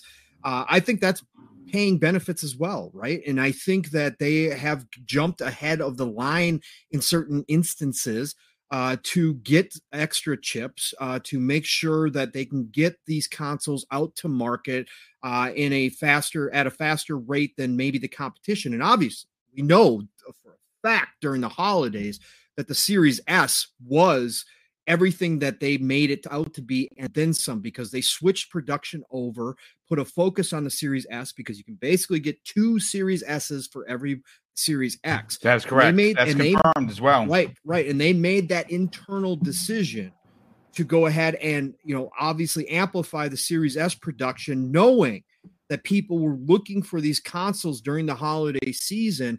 And if you've got the availability, you were going to get the sales, basically what it came down to. And we're still there. So I think whatever Xbox has done in the background to make this happen, I think there's been a lot of deals cut. Again, big bank speaks, right? Money talks. Money talks, baby. Money talks, baby. So when push comes to shove and you're walking into these going, hey, we need more chips. And everybody's going, well, everybody needs more chips. And you turn around and go, no, you didn't hear me. Microsoft needs back more that chips. Truck up there, and here's the suitcase, right? Look, that's going to jump you ahead of the line in some instances. Indeed it is. And I think we're seeing a little bit of that right now. And don't forget, again, I'm not a tech guy whatsoever. So I just take it from everywhere. I take in information and try to, get somewhat of an education about how this works. But again, keep in mind, we've heard that with Sony and what they decided to do with the PlayStation 5 and the overclocks and all that kind of stuff, that also cut down on the silicon that they can produce, right? Because they a lot of defects, brother. They have a higher spec in that PlayStation 5, man. Correct. So they need they've got this higher spec, so that cuts down on their availability of the chips as well. But whatever the case, it's a combination of all those factors coming into play: the mind share, the value proposition, Xbox making sure that they getting these consoles produced at a good clip. Obviously, something happened over the past, 4 to 6 months where right now, they've got a boatload of consoles comparative to what has been available. They've got a boatload of consoles available. We're starting to see them on shelves. I've seen the Series S at my local Targets for since before last holiday, right? When they put that focus, Pong, but now Series X is showing up. Yeah. Let me just throw this out there. OCD Gamer in the chat. Now, again, folks, he's putting this in. I'm going to read it verbatim. I don't know if he means that this was the NPD sales numbers, but according to what he's putting here, in the US and Canada, the Xbox sold 150,967 versus the PlayStation 5 at 78,000. Yeah. That's nearly 2 to 1. Nearly 2 to 1. And again, right now, I don't believe the number. And again, sales are sales at the end of the day. It is what it is. But right now, it really, truly is at that point where it's whoever can put out the most. Yeah. Whoever can get the product. That's basically we're still at, because people are still trying to hunt down these consoles. Now, we've seen the Circus, the Clown Show show up and say, oh, nobody wants the series consoles anymore because they're everywhere. No, if you don't have your product as a business available for people to go into the store and pick it up and walk out with it, that is a problem for any business. It doesn't matter what you're talking about. So the fact that you're seeing Xbox product consoles on the shelves is a good thing. That does not mean the hype has died down. That is a good thing, because believe it or not, as much as we are in this digital age, as much as we are all shopping through Amazon and everything else online, there are still brick and mortar stores. There are still people who walk in there. And when your product is on the shelf, your competitors is not on the shelf, and in that moment, that customer is making a decision, you win automatically because your product is there. They feel good about being able to call over the store associate and say, hey, can you unlock this? I'm going to grab myself a new Series X or a new Series S. And they grab that physical console in their hands and they walk out and ring out with it. That's a win for you, because you've created that opportunity for the customer where your competitor, unfortunately, at this point has not been able to do that. So again, this is all good news for Xbox. They've done the right things in the background, obviously, to get to this point. Hopefully, this is the start of consistency, right? Hopefully, this is something we're going to see all the way up and through this holiday and then into 2023, because Xbox right now is riding a high, and they want to continue this high all the way through, not only with news, but with also these actual console sales and getting the people in, getting their consoles into people's homes so they can enjoy all of this great news, gaming news that we got coming. Well, it certainly doesn't hurt that you have Xbox Game Pass for $15 a month. Correct. Think about the holidays. Think about the holidays. If they can continue to do this and they've got all these great announcements, Starfield's there, whatever else. They've got the family plan for Game Pass showing up this year. Yeah. For a family to walk in and you've got multiple kids in that household, maybe you yourself are a gamer, you got your Series X, your kids are always, bothering you to play, whatever else. You go in, you get a Series S for $250 on sale this holiday, and you can sign up for a family Game Pass pack that's going to save you money. Maybe you buy 2 Series S because they're so dang cheap, and you go ahead and get all your kids set up. You get your whole family underneath the Game Pass, plus a couple buddies or whatever the case may be. Man, you can't beat that value. You can't beat it now. You're not going to be able to even touch it when that finally works out that way. And I think that's exactly what they're going for this holiday. Yeah, no, absolutely. Boxenberger, let's grab your opinion on this. First of all, these numbers are impressive considering the I'm going to put this in a non-cursing way, butt whooping that Xbox took last gen. I mean, you got to call a spade a spade. They got curb stomped by both Sony and Nintendo, and even though Nintendo Switch is still selling like hotcakes, and that's not a surprise, this is a big win for Microsoft.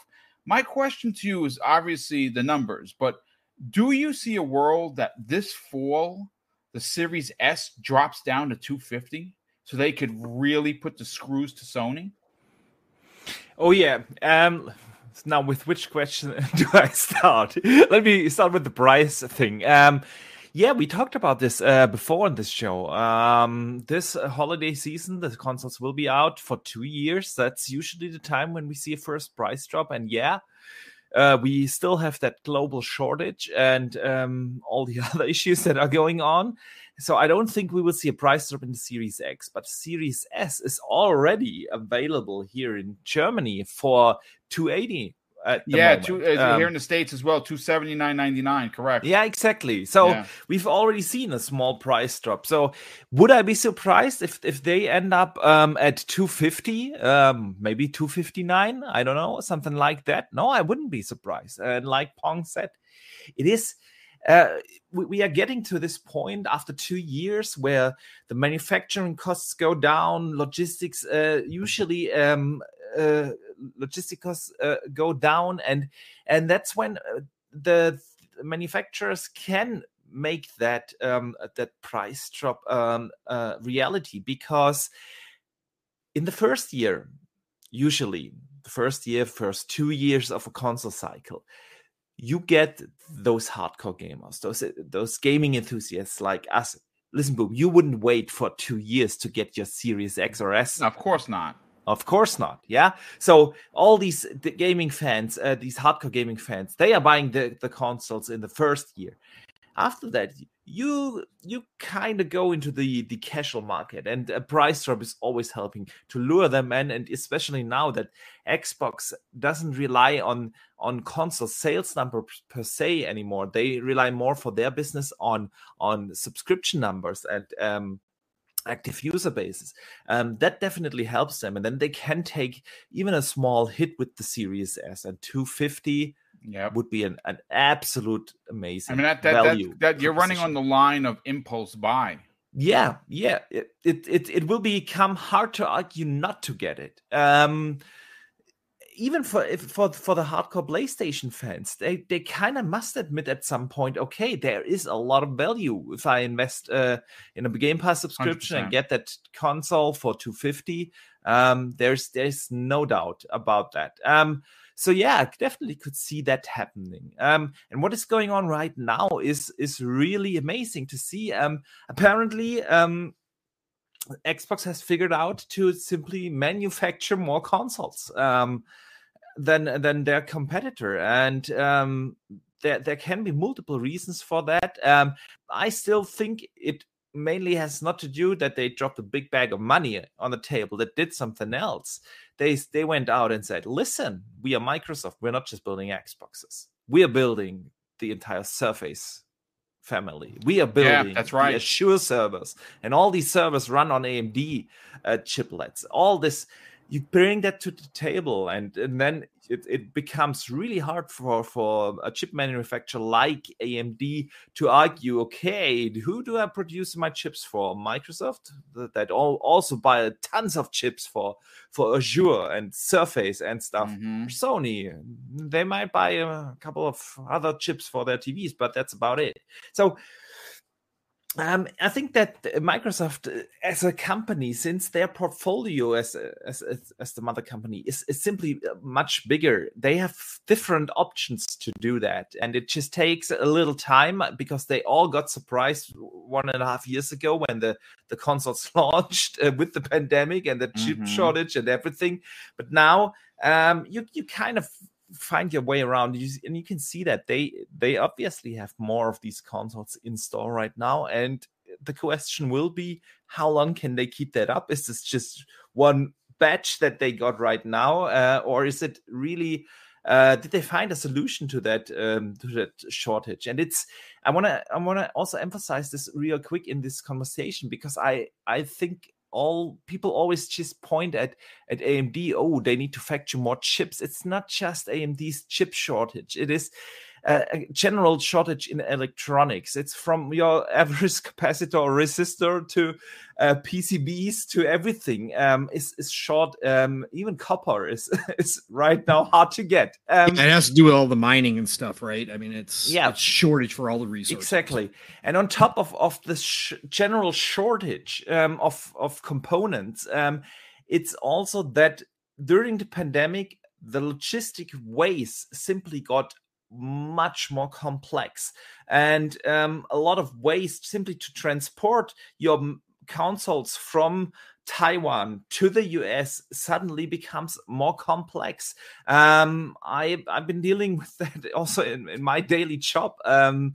Like China has very strict import rules. It just takes longer to transport stuff in and out of countries right now, and the awful things that are happening right now in the Ukraine most certainly do not help the global logistics. So it's really not just a chip shortage. It is a lot more complex, and that's why Phil is absolutely right. And I've heard that from actually many companies with different products, from smartphones to everything, that they talk about this pandemic is really the challenge of logistics. And Microsoft's coming back to Xbox. It kind of looks like they found a way to at least manufacture more than their competitor, and that's why we see these numbers. But you could have the more consoles if you don't have certain value to your potential customers, you wouldn't sell them either. So it's really both of it. Simply that Game Pass has become this it is a conversation that just never seems to be out of the realm of being the center of many podcasts and articles, and there's a reason for it, and it's the inherent value that it continues to deliver. Exactly, absolutely right.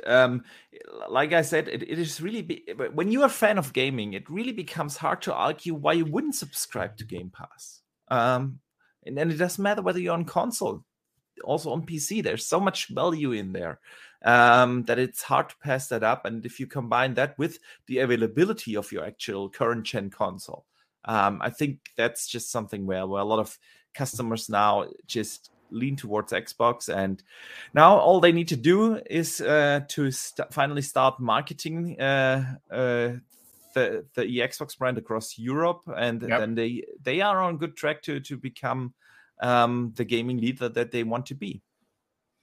Yeah, no, absolutely. They're definitely on a great path, no doubt about it. Now, close out today's incredible program with what are your thoughts on these numbers? Again, this is new for Xbox. Now, we saw domination of this stature in the 360 era. Did not happen in the Xbox One era. They did have a couple of months where they had good numbers, but for the most part, they got clobbered, and it was a lot of miscommunication. It was mismanagement. People were in charge that had no business being in charge. that did not have Xbox in their best, best foot forward. Seeing that, these numbers are coming in and Xbox seems to be leading. Some people are going to say, well, boom, if there were more PS5s, they would sell more. Would they, though? I don't necessarily know. But regardless of the fact, that's only speculation. What we can do is go based on actual numbers. And the actual numbers is that Microsoft is leading the conversation. What are your thoughts on that? I think Boxenberger, made some good points there, is that we don't know the exact reasons why there's suddenly a peak in Xbox sales. And, we could go into hundreds of reasons, and that's not really helpful. I think what you have to look at is Xbox consequentially know that they can't afford to fall behind Sony and its PlayStation in terms of the US install base, which, regardless of the previous generations, you have to look back at the numbers and you'll see that it was, regardless of the software or whether you thought that Xbox didn't perform well, the install base was very closely contested. And commercially, the US, or North America, as you put it, is the most important territory.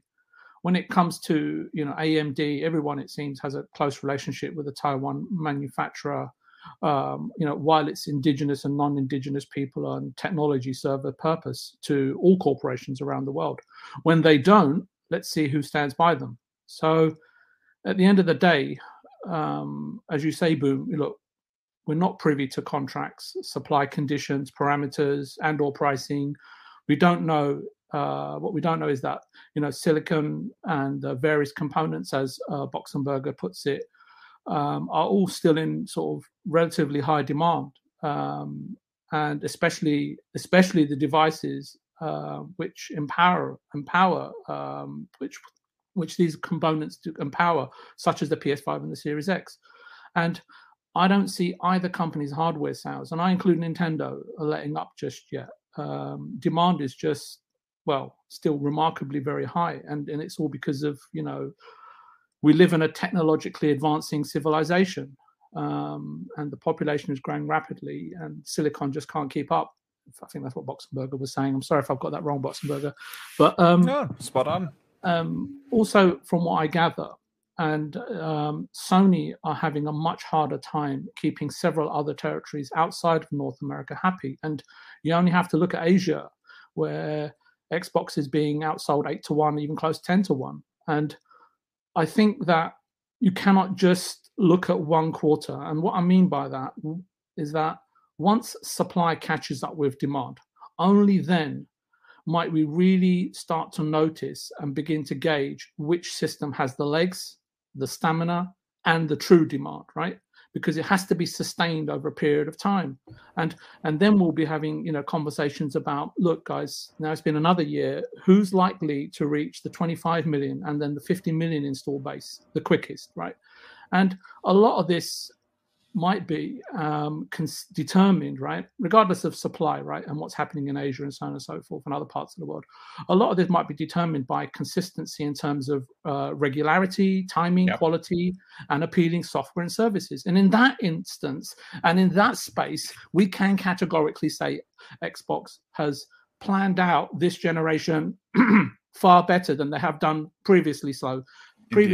Because when an argument can be made, a very strong argument can be made that releasing a hardware system in previous generations by Xbox, they've been an absent landlord in terms of supplying updated games and so on and so forth.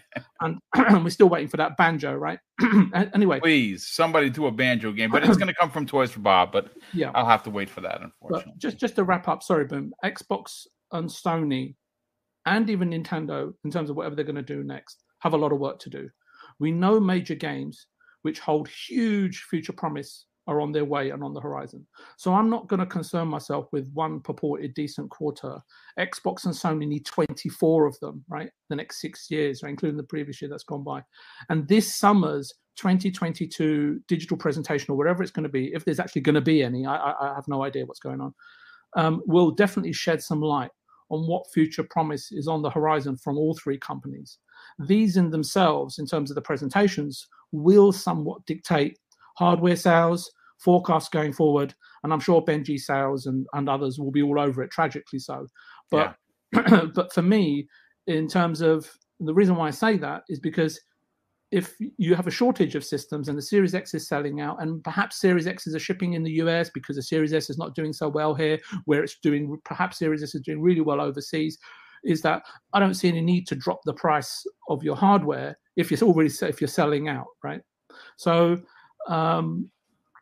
until a point in time, perhaps, when there's, I forgot what the word is, a mid-gen refresh or something like that, then perhaps maybe they'll, drop the price and so on and so forth. But I think that, at the end of the day, there's a hell of a lot to look forward to. And I know that many of your panel members say this quite often after we have these sort of varying debates, is that at the end of the day, competition is great. And if all three companies are doing really well, at the end of the day, we as consumers, we as gamers, we who enjoy this fantastic pastime and are privy and privileged for it, are going to benefit. So in my eyes, long may the competition continue. Yeah, no, absolutely. Listen, what a great show. We had over 400 people here, Pong. We had 4 topics. We got to every topic. Everyone had a great chance to kind of really dig their heels in the sand or dig their teeth into the into each topic. I want to thank everyone for tuning in. Of course, I have to say a big thank you to all the super chats that continue to come in. Mrs. Boomstick and I are doing a $300 giveaway for Easter at the end of the month. All you have to do to win is be in the chat that day that we do it. It's probably going to come the way of Breakfast with Boom. I'll be doing some advertising in the coming weeks for it.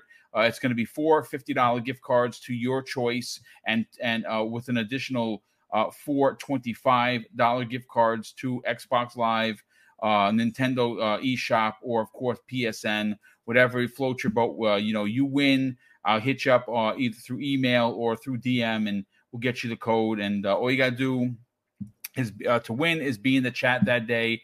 If you are a channel member, you get an additional entry through the picker, as well as if you drop a super chat, you will get an additional entry through that. And again, these super chats are how we pay for these big giveaways. It's the first one of the year, and $300 is a lot of money, especially in these times. And again, it's our pleasure to do that. Pong, by all means, brother, let's get you on out of here. Sell your brand. Tell everyone where they can help you and Steel Rain hit the 1K subscribers this year, which is something you guys are looking to do on your Saturday show, 10 a.m. Eastern Standard Time, living split screen. If you're not tuned in, you're not doing it right. Thanks so much, Boom. Man, it was good to get back in the saddle on Xbox Factor podcast and have great conversations with you, Boom, VJ, and Boxenberger. I love listening to you guys speak. You guys come with so much knowledge. Very elegant, both. Yes, it is fantastic. It must be the accents. That's what does it. That's exactly what it is. No, you guys are absolutely amazing. Love you guys. Chat, you guys were incredible. Really good conversations happening in there as always. Thank you so much for coming out and supporting. Like Boom said, almost 400 people here on a random Tuesday with not the biggest news in the world, but still, again, this industry nonstop. What we talked about today would be considered big news just 10 years ago, right? That's how this industry has grown as a whole. That's why we're here. We love seeing you coming out, all the new faces, all the old faces. So all love and respect for you guys as well. Look, find me on Xbox, on Twitter, at PongSoul. You guys know the drill. I'll follow you back. I'm approaching 2,500 on Twitter as a personal milestone, which is just incredible to think. I never thought when I jumped in this community 2 years ago that this is where I'd be, but I appreciate every one of you. Otherwise, you can find me this week, Thursday, PM in the PM. We'll be back, God willing, real life willing. Pong and Mav in the PM over on Fun Speculations channel. Please check us out. Mav and I have a great time on Thursday nights, deep diving 1, 2, maybe 3 topics. That's at 7 p.m. Eastern, 6 o'clock Central Time. Back over on Fun Speculations channel for Friday night, Xbox Ultimate, the Great 8, however many of us can show up. We had Mr. Joanna Dark on last week. It was just a fantastic show, along with Xbox Obi, another great member of this community. So just check us out Friday nights, 9 p.m. Eastern, 8 o'clock Central Time. Again, all things Xbox over there as well. Saturday mornings, like Boom just talked about, living split screen, all one word.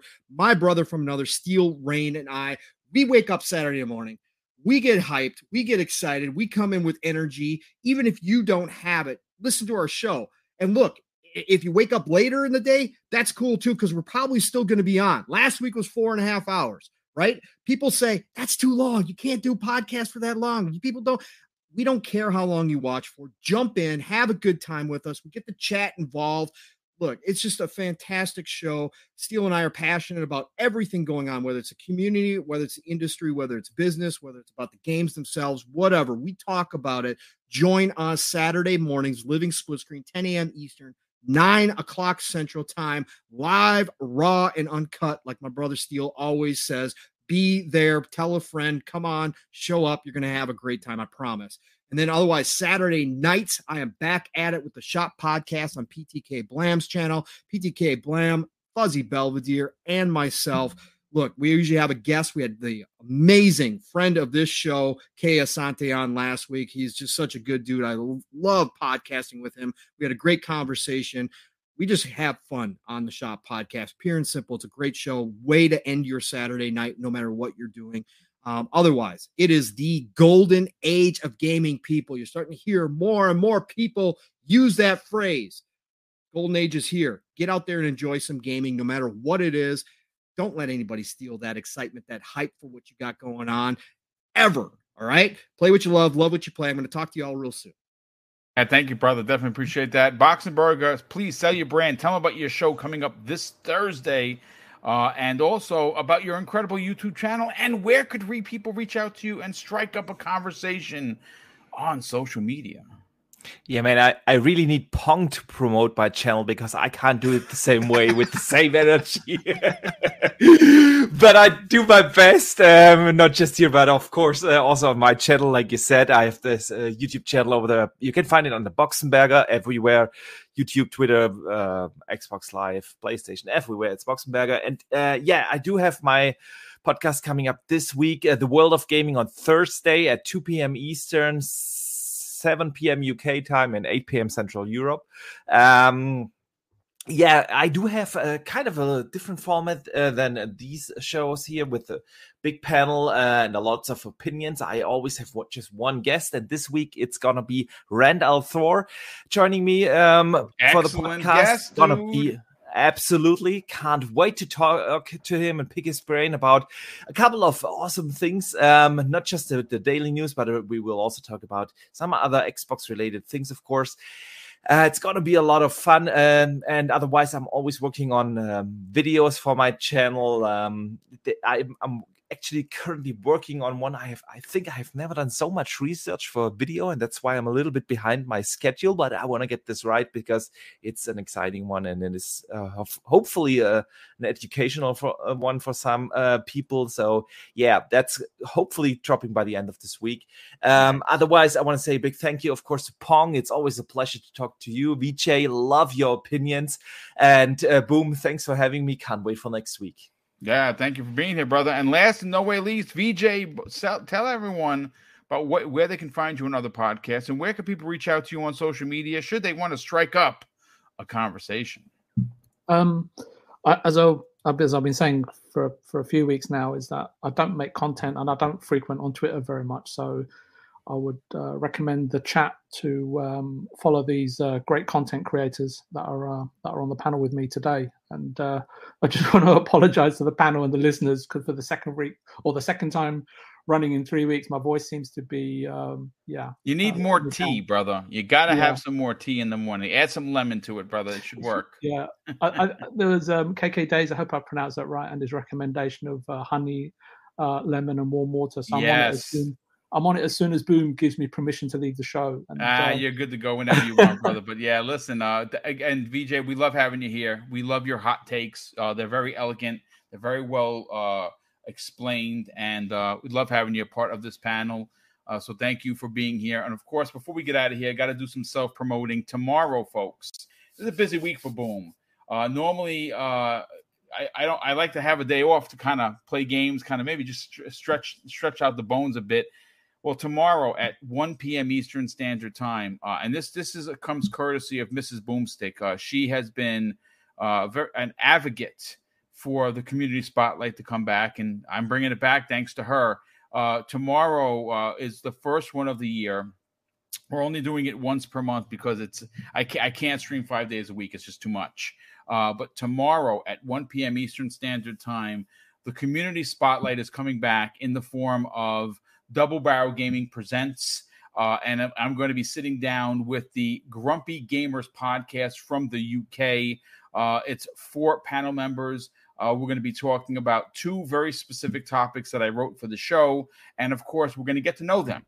And I'm going to be doing this once a month to try to take what I have grown in this community and lift up other podcasts that may or may not have an audience or trying to build an audience. And besides having people that have never podcasted before on the show, I'm going to try and reach out to smaller podcast content creators and do these. Hey, listen, go check them out. The Grumpy Gamers podcast is the first one of 2022. Again, it's going to be done once a month because I just can't stream 5 days a week. It's literally too much. And then, of course, Thursday, I'm going to be sitting down with Gaz. And yes, he is bringing the hashtag sauce with him from Game On Daily on this week's new episode of X-Vlog Live. That is my one-on-one show that I do. And of course, I've had Jeff Grubb on, I've had Randall Thor, I've had Jez Corden, I had King David a couple of weeks ago. I've also had Miles Dompierre. I have a few after Gaz. We also have Asa joining us in a couple of weeks, as well as the following week will be Ains from Game On Daily. I always forget. Season Gaming. Thank you for the love of Joe. What a terrible host I am. So yeah, Ains is going to be joining me next Thursday from Season Gaming. And obviously we all love what he does over there. And on Friday morning, folks, we'll be having Back to Breakfast with Boom, 10 a.m. Eastern Standard Time. And we'll be talking about the Tomb Raider announcement using Unreal Engine 5. And folks, I'm sorry to say I'm going to be poking at this bear. I think the next Tomb Raider is going to be an Xbox exclusive, but I'll break down on Friday why I believe that is. We'll see. We'll see if that comes to fruition. I think Crystal D is going to be first party, if not already first party. But listen, thank you so much for being here. I want to close out the show with something, folks, that is important to me. Hopefully one day be important to you. That's something that my dad taught us when we were kids. And he said, son, treat others how you want to be treated. And also, it doesn't cost anything to be nice. You live by those rules. And I can guarantee you're going to have an awesome day. So take care, everyone. And we'll see you next week on the newest episode of the Xbox Factor Podcast.